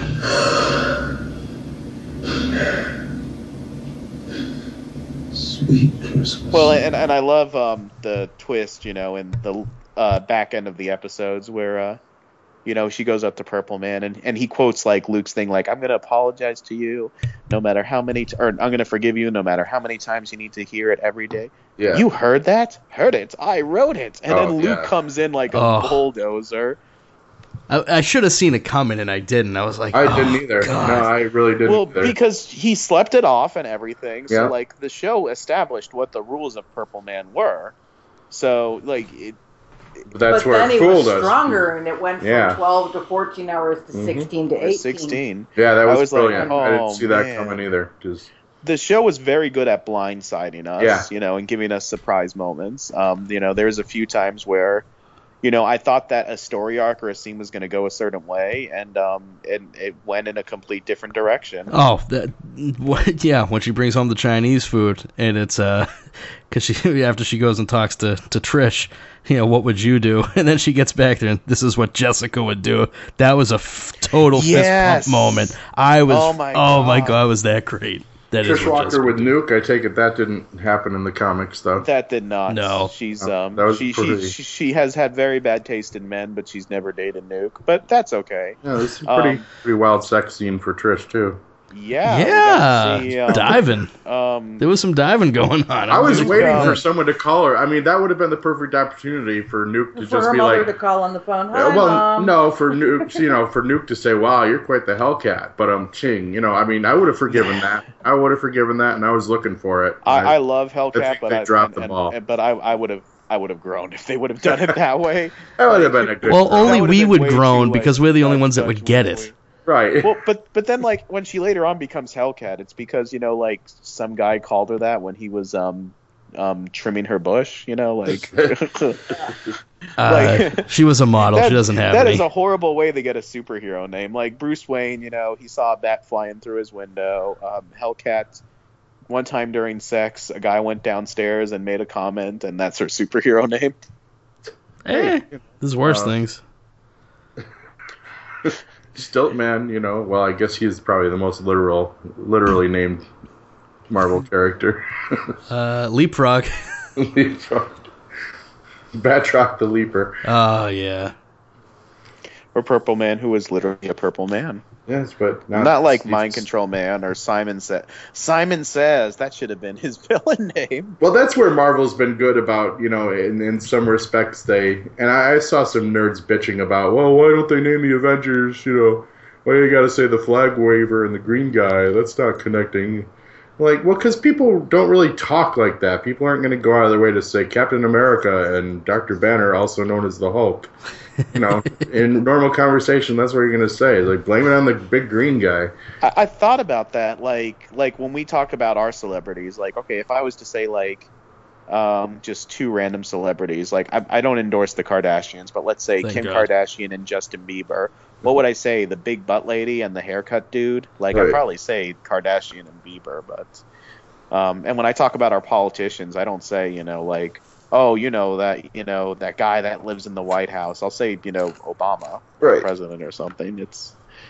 I thought that it was weird, but, like, I took it as a point where not a lot of people know that there's what do they call them, metahumans? Right. There's not a lot of them, and if, the aliens just arrived and whatever, and they wouldn't know Captain America's name, it'd be the flag waver. Yeah, his they might know. The green guy. I don't know. Captain America and Iron Man are the two that would be most identified, but people might not even know who unless they're up on their Norse mythology, they might not even know who the big guy with the fucking hammer is, Thor, or the girl with red shit coming out of her hands is Scarlet Witch. Well, they haven't even named her that yet. I like how Marvel kind of picks and chooses, when to use the sillier names and when not. I mean, we're never going to hear Kilgrave called the Purple Man in this show, and kind of knew that going in. We just knew he was the Purple Man. Zebediah Kilgrave. But he wasn't Zebediah. He was Kevin. Kevin, yeah. Well, they could have called him Murder Corpse. Nuke had a different first name, too, and he's Will in the comics, I believe. No, he's Frank in the comics? Or something Sampson. Yeah, Simpson. Frank Sampson. Well, he is Simpson, but, like, he's Frank in one of them and Will in the other one. I forget which is which. But I'll bet they maybe did that because they've got Frank Castle coming up and they didn't want to. That's a good idea, yeah. That's actually what I heard somewhere. I think that we're past the point where we'd be confused by two different characters named Frank, especially because they call him Simpson all the time in this anyway. We're nerds. We notice shit like that. But it worked for me because I totally forgot about Nuke and then it was just like, oh, the Reds, like, oh, like for me it was worth it doing that first name change and not even touching on anything other than the fact that he was a former Spec Ops guy. It's like, wasn't even thinking about that. Oh, he's a former Spec Ops guy, now he's a cop. Makes sense.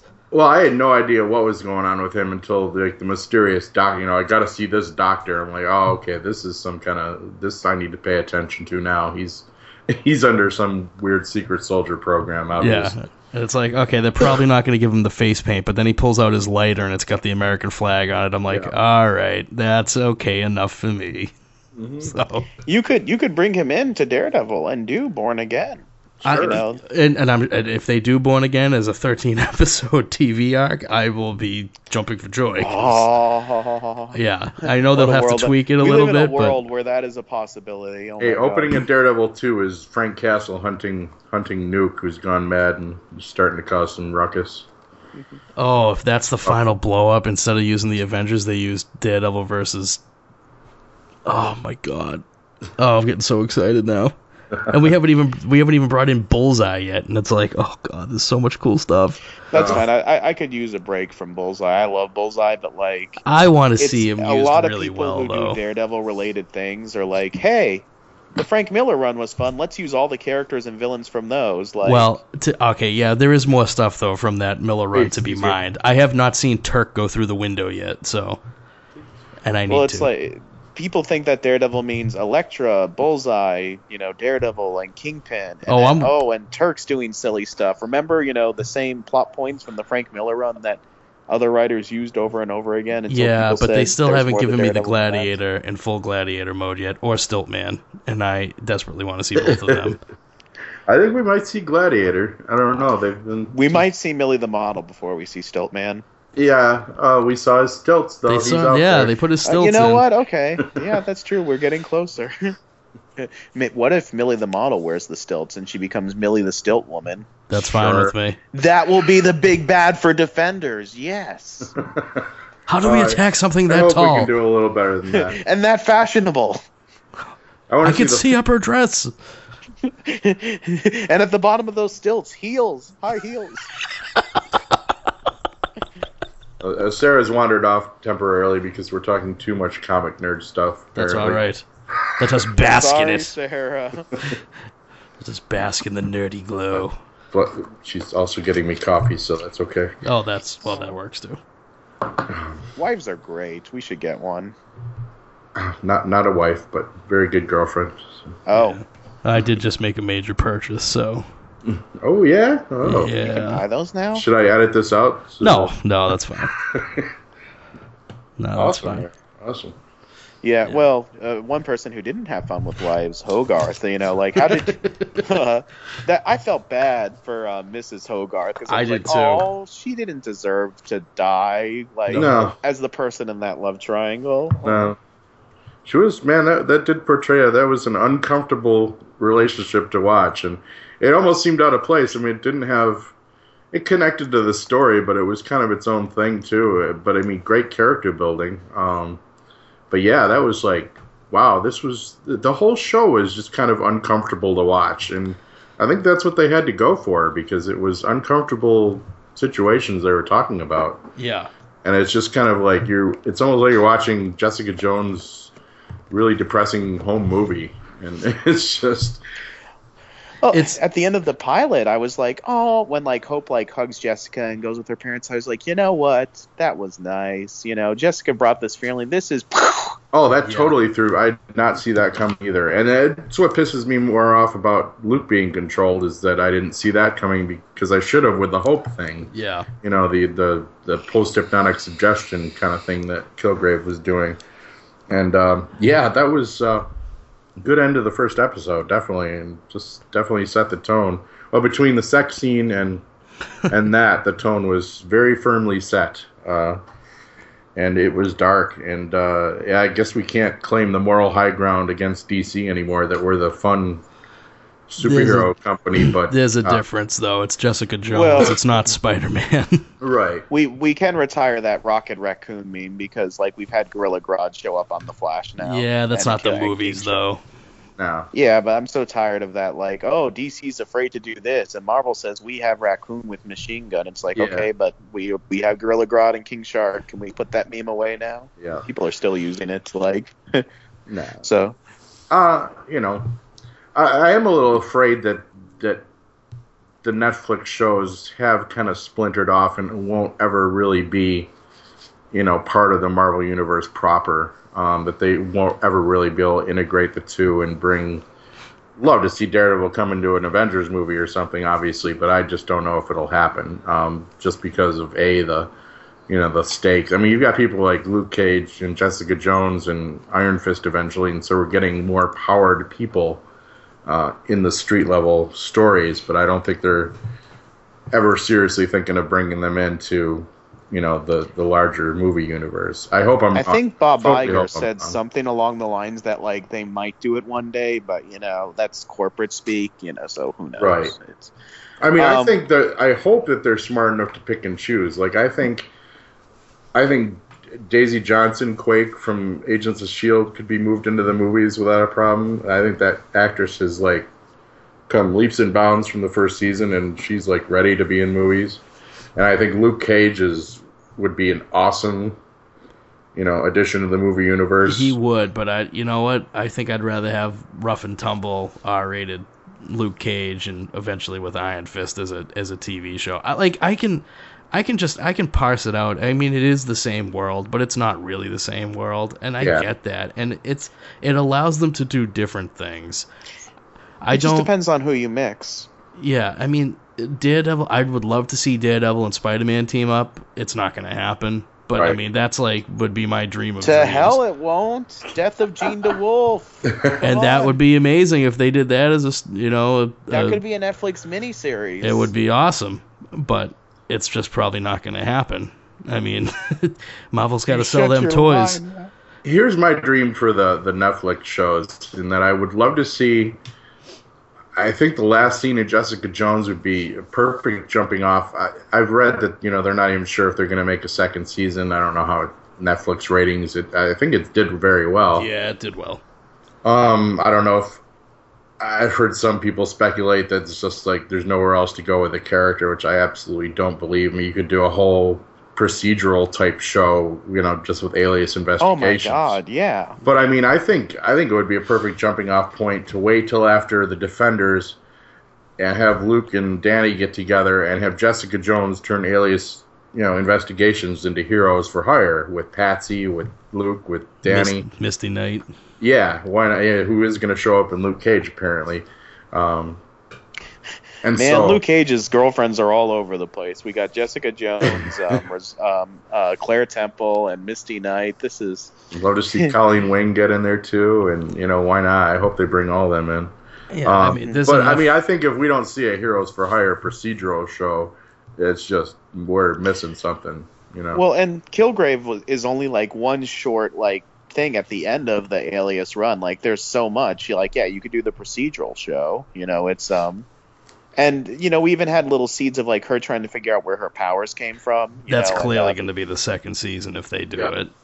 Yeah. Which, I mean, I'm sure that'll open up even more stuff, because that means there's going to probably be some other superpowered people, not to the level of, Thor or the Hulk, but...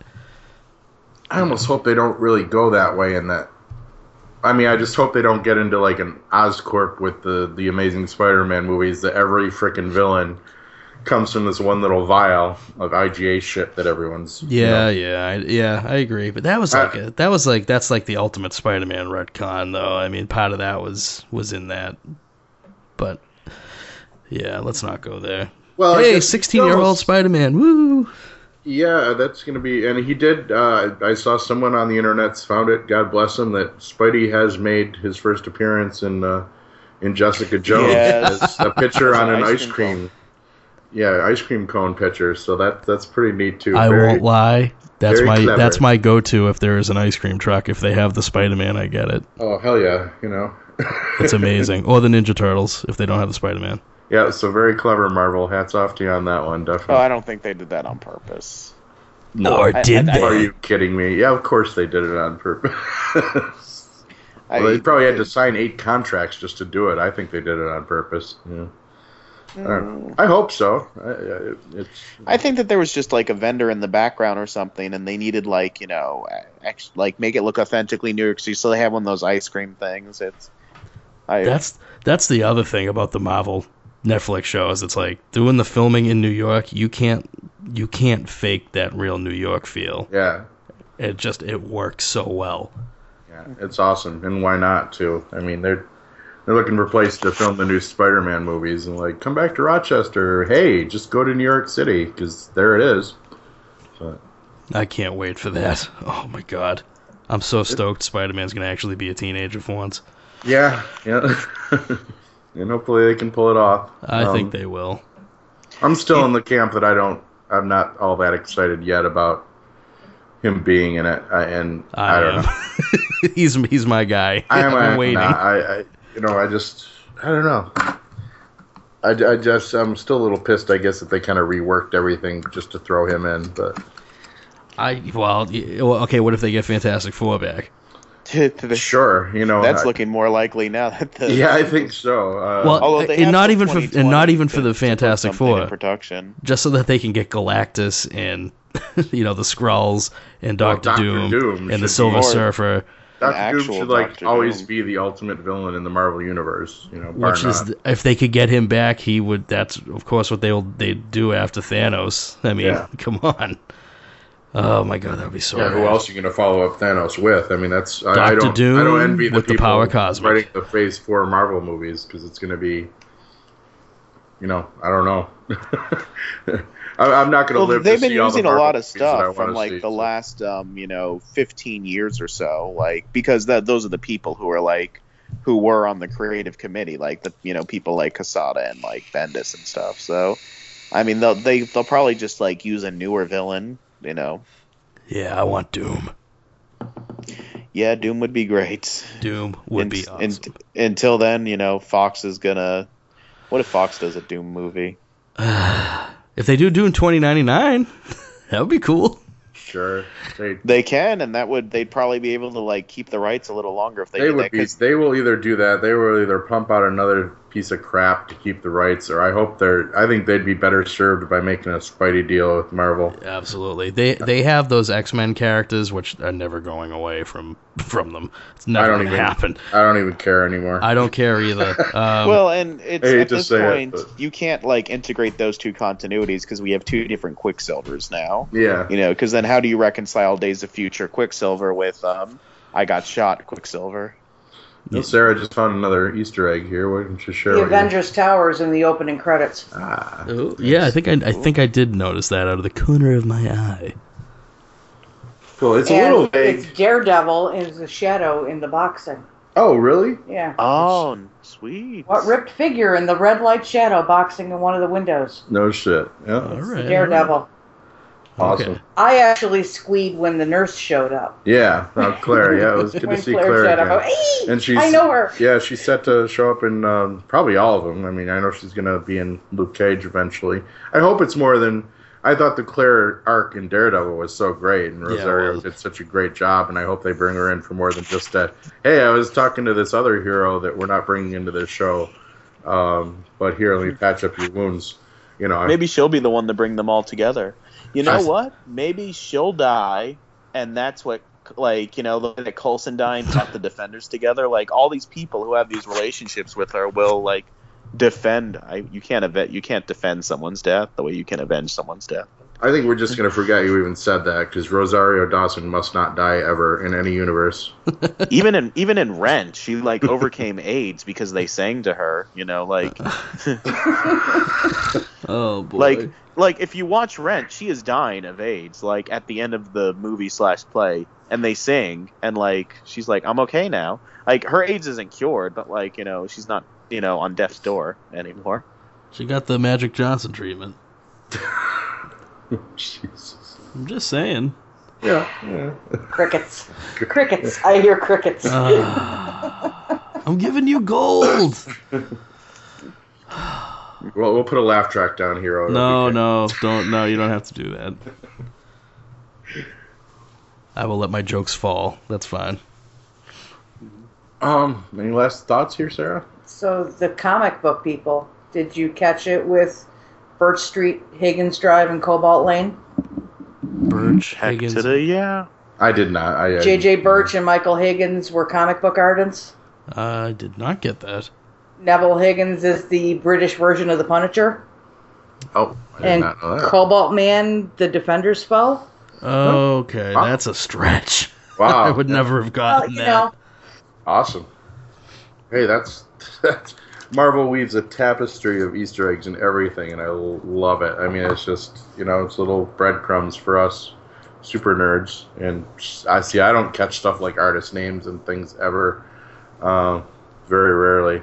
I do. I catch them all the I time. love the robot chicken joke where they're showing the Flash TV show and they have Cisco saying, "It's at the corner of of Wolfman and Perez Drive." That one I would have got. Yeah. And then he turns to the camera and he winks. Yeah. That one I would have got. Yeah. I love that about that show, though. Bring it on. Yeah, I mean, Marvel TV versus DC TV are definitely two different animals. I mean, they go dark on. They're definitely going a lot lighter on DC TV, except for maybe Arrow. Well, I don't want a dark Flash show either. That would kind of defeat the purpose. No, but yeah. Flash goes to some dark places. It does. In the comics. It actually does, but they're managed to balance that with the humor. And Jessica Jones is able to... There's plenty of good humor in there, too. And just like Daredevil, man, the themes are so much heavier than the movies, but they still manage to... And I think the strength is that they don't try to force jokes just to throw humor in there. The humor comes from the good writing of interplay between characters. And it just seems so much more natural, the conversations, people, friends who bust on each other is where most of the humor comes from. And what did you think about her neighbors? We haven't really talked about that. Oh, no. Crazy sauce. Oh, okay. Robin is crazy sauce, clearly, and but weird. Yeah, it was almost a little off-putting. I love Malcolm as a character. Yes. He apparently was one of the Power Rangers that was a Power Ranger after I stopped watching. Oh, really? Was he? Yeah. Oh, my God. He was a Red Power Ranger, apparently. Yeah. Well, he's come a long way then, because that man was a good actor. I mean, he ate that part up. And you have homeless vets on the street doing drugs, and now we have homeless Power Rangers on the street doing drugs. It's that's how bad the times have gotten. What's more fascinating is when you find out which of the female Power Rangers over the last several decades have gotten naked on film. So I'm just saying, Cabin in the Woods. I expect a website link soon. Naked Power Rangers. I'm just imagining these Power Rangers on the street with cardboard signs saying "We'll fight putty patrollers for food." Hero found a naked Supergirl for me. I'm internally in his debt for that. Well, she's headed off to your bunk. I'll wait. She's also been legitimately naked on House of Cards, I think, as well. Oh, okay. So I haven't tapped that one yet. No, none of us have. Not Supergirl. Never mind. The whole twist with Malcolm working with Kilgrave, that surprised me, and that was a good arc. It's a fantastic arc when somebody who's self-medicating with alcohol gets somebody else off of drugs. Yeah, it is. It's and he made a few quips in there about that, and he was very self-aware of that point. But it shows. Jessica might not consider herself a hero. She certainly is. She's a very dark one and a very flawed one.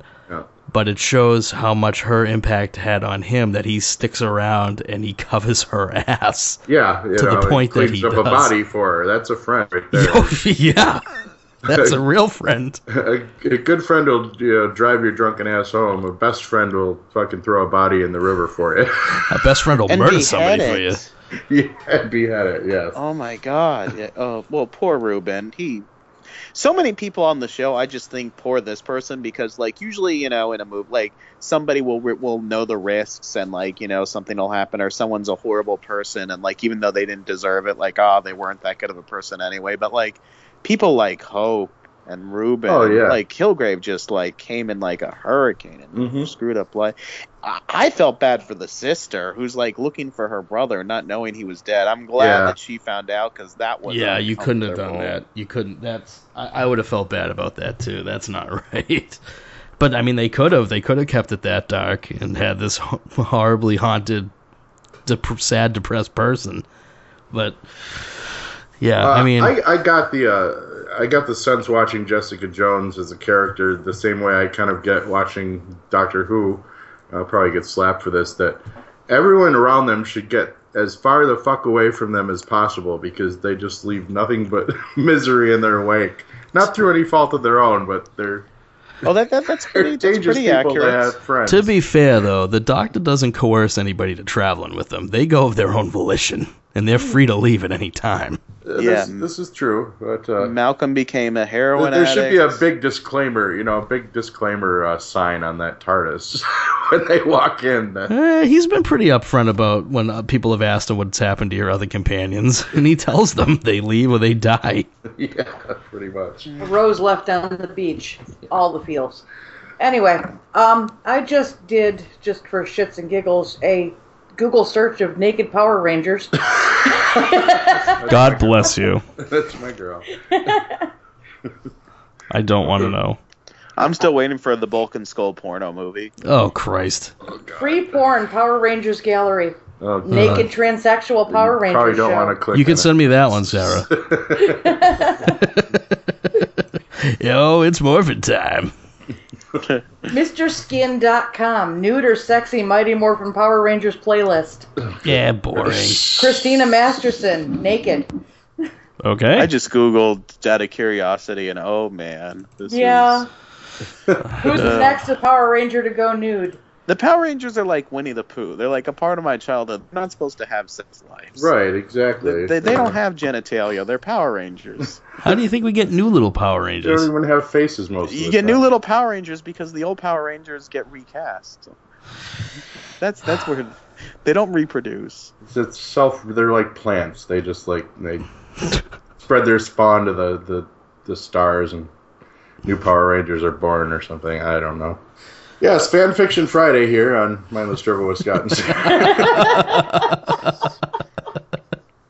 /Fic Friday. This is a very special episode of Mindless Drivel where we talk about such topics as how can a girl get pregnant from the butt, and I just imagine there'd have to be a. I mean, educate and entertain. I mean, maybe if she's laying on her back, she's got her butt up, and there's like some dribble, and it.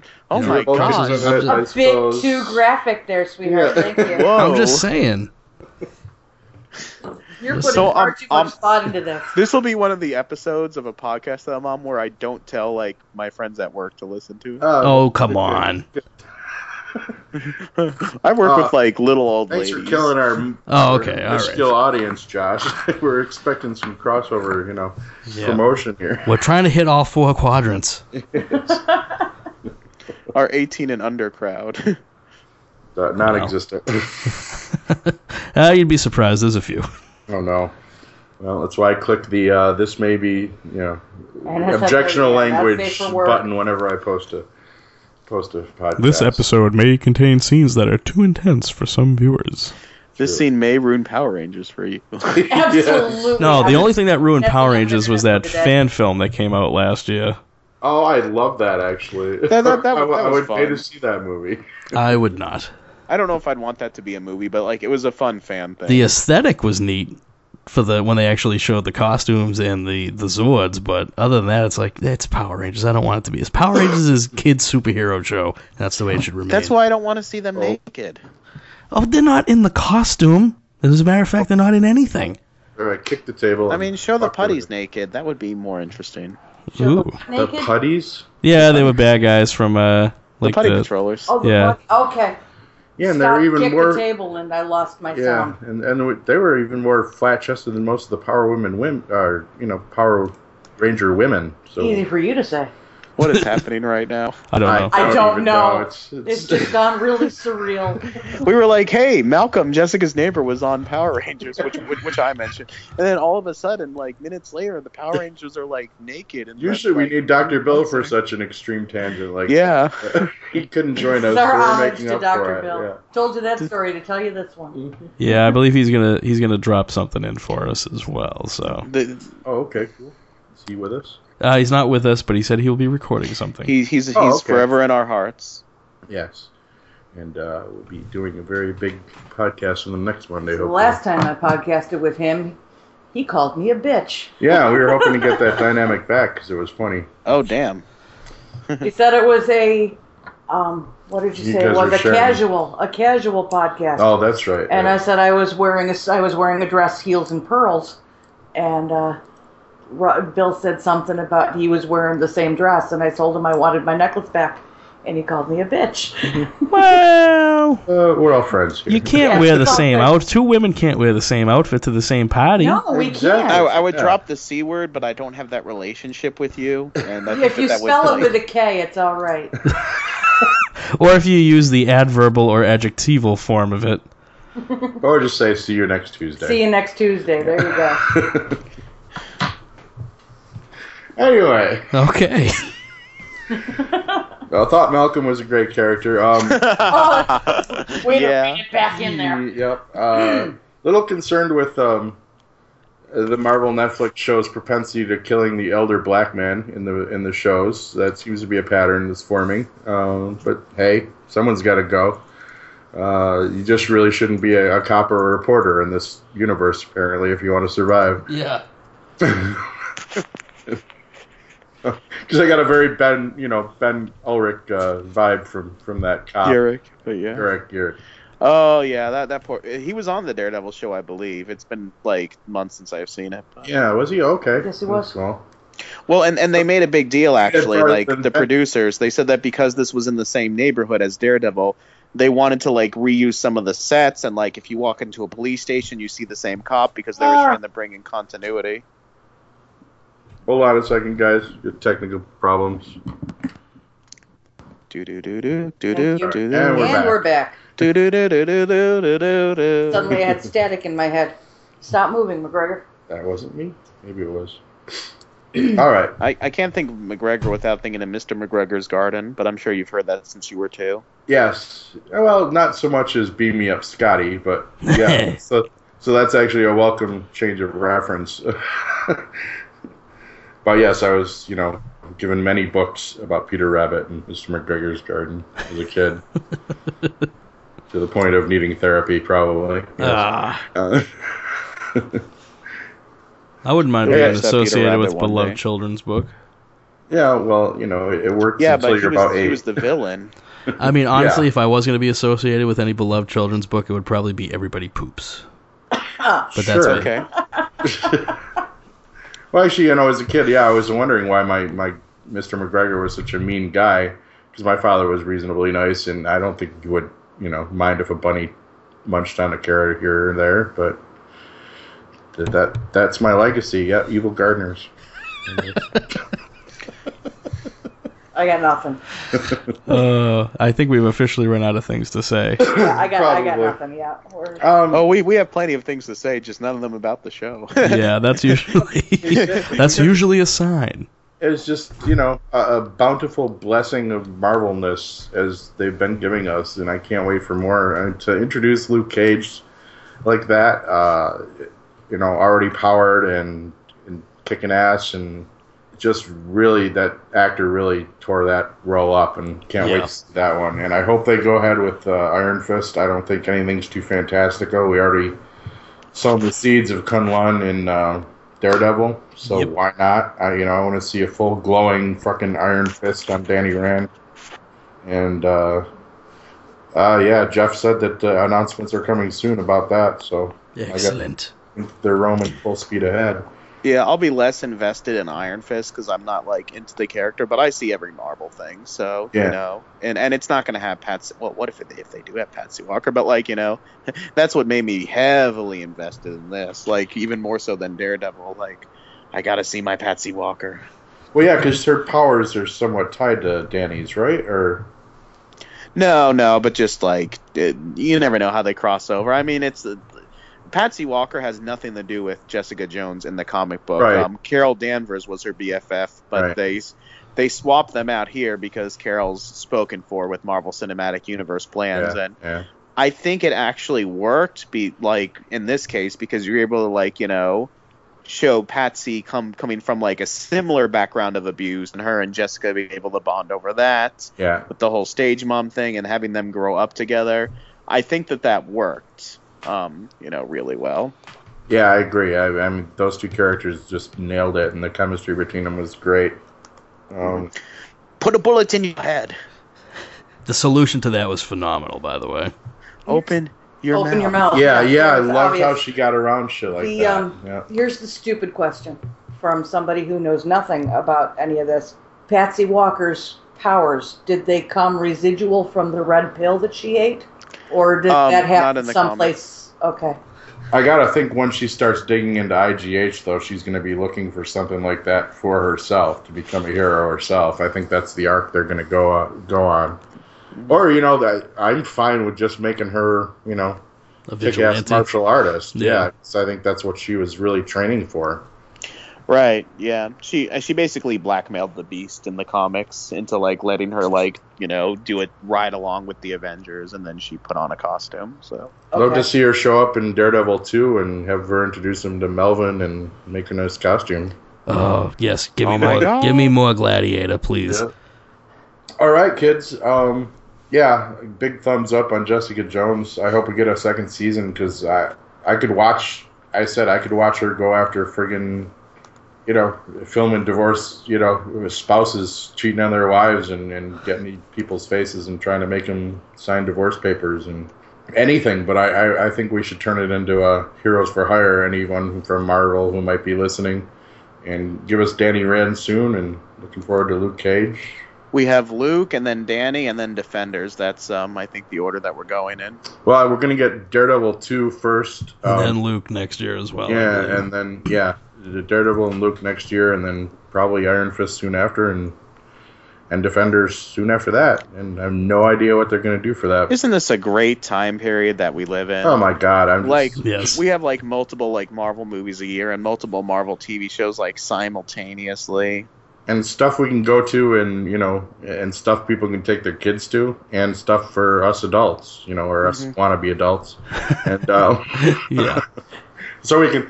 These are the shows to make us feel better about our nerddom. You know, we can watch stuff like, hey, this has got sex in it. It's an adult thing. It's not just a comic book thing anymore. Stuff we can take the kids to. Yeah. Yeah, because we have some fan mail here. Dear Mr. McGregor, I'm thinking about taking my 5-year-old niece to watch Jessica Jones. I meant the Any movies, recommendations? thank you. Yes, watch Supergirl Monday nights. Yeah, you don't watch Jessica Jones with your 5-year-old daughter. No. Yeah, wait till she's in like 3rd grade. She might be ready. Oh, that's why we got the PG-13, you know, movies, and you know, that's now we got the adult stuff, and it's great that they're giving us all of this, you know, because there's so much. There's even without the Fantastic Four, X-Men. Yeah, Marvel has so much that they could do, especially on the street level. I mean, these are the, you know, stuff like the Purple Man, as you said, they've already kind of done that in the movies with Loki controlling minds and Scarlet Witch fucking with people's minds. But those are the guys we're going to see on the street level stuff, and they're just as powerful. I mean, Purple Man could go toe-to-toe with the Avengers because he'd have the Avengers fighting each other. So I mean, or fighting everybody else. Yeah, these aren't really like C-grade villains. You know, Wilson Fisk is the kingpin of all New York, and I'm sure we're going to see, even if like he doesn't show up in Daredevil 2, we're going to feel his fingers and things. Yeah. You know, I'm sure he's going to be the one, because he doesn't fight his own battles. I mean, he has minions, you know, as any good, you know, badass boss should.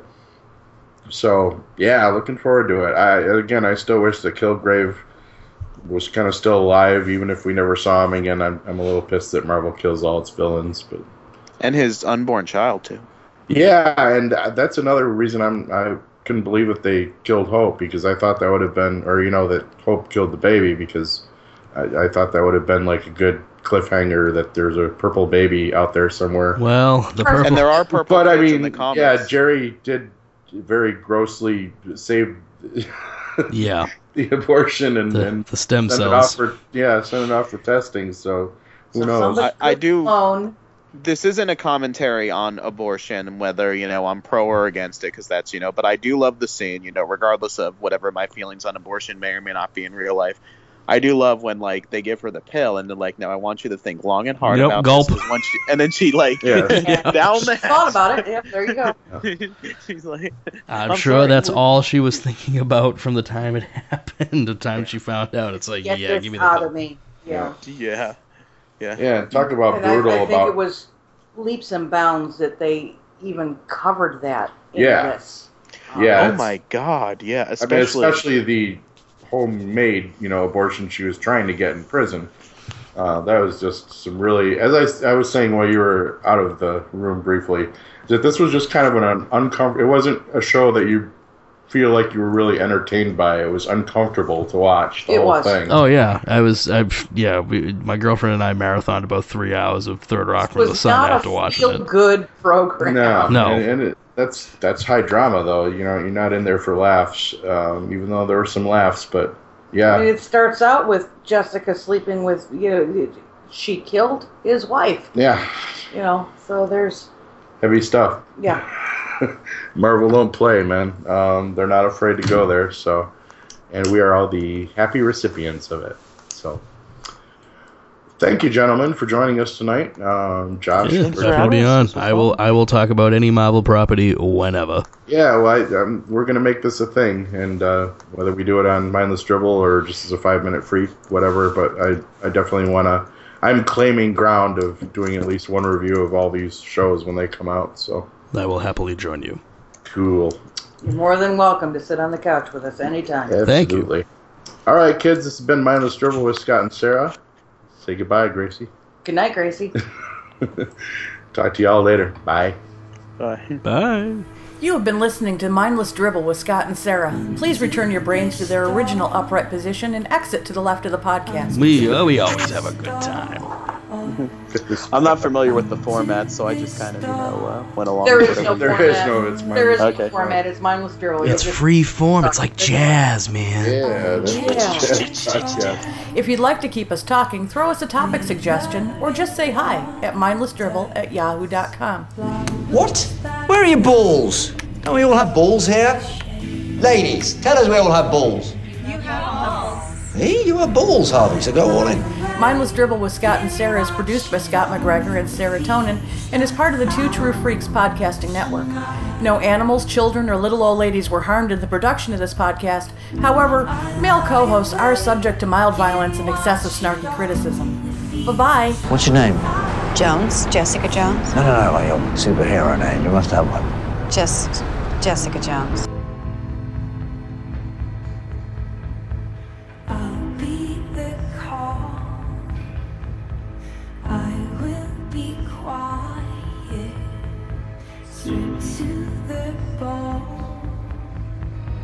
We were finally invited aboard one of these spacecraft, which landed near Ann Arbor, Michigan on October the 24th of 1954. This is a drawing of the craft. As I was leaving the craft, the commander, Soltec, said, "Soon others of your people will be able to have an experience similar to this." Everybody quiet!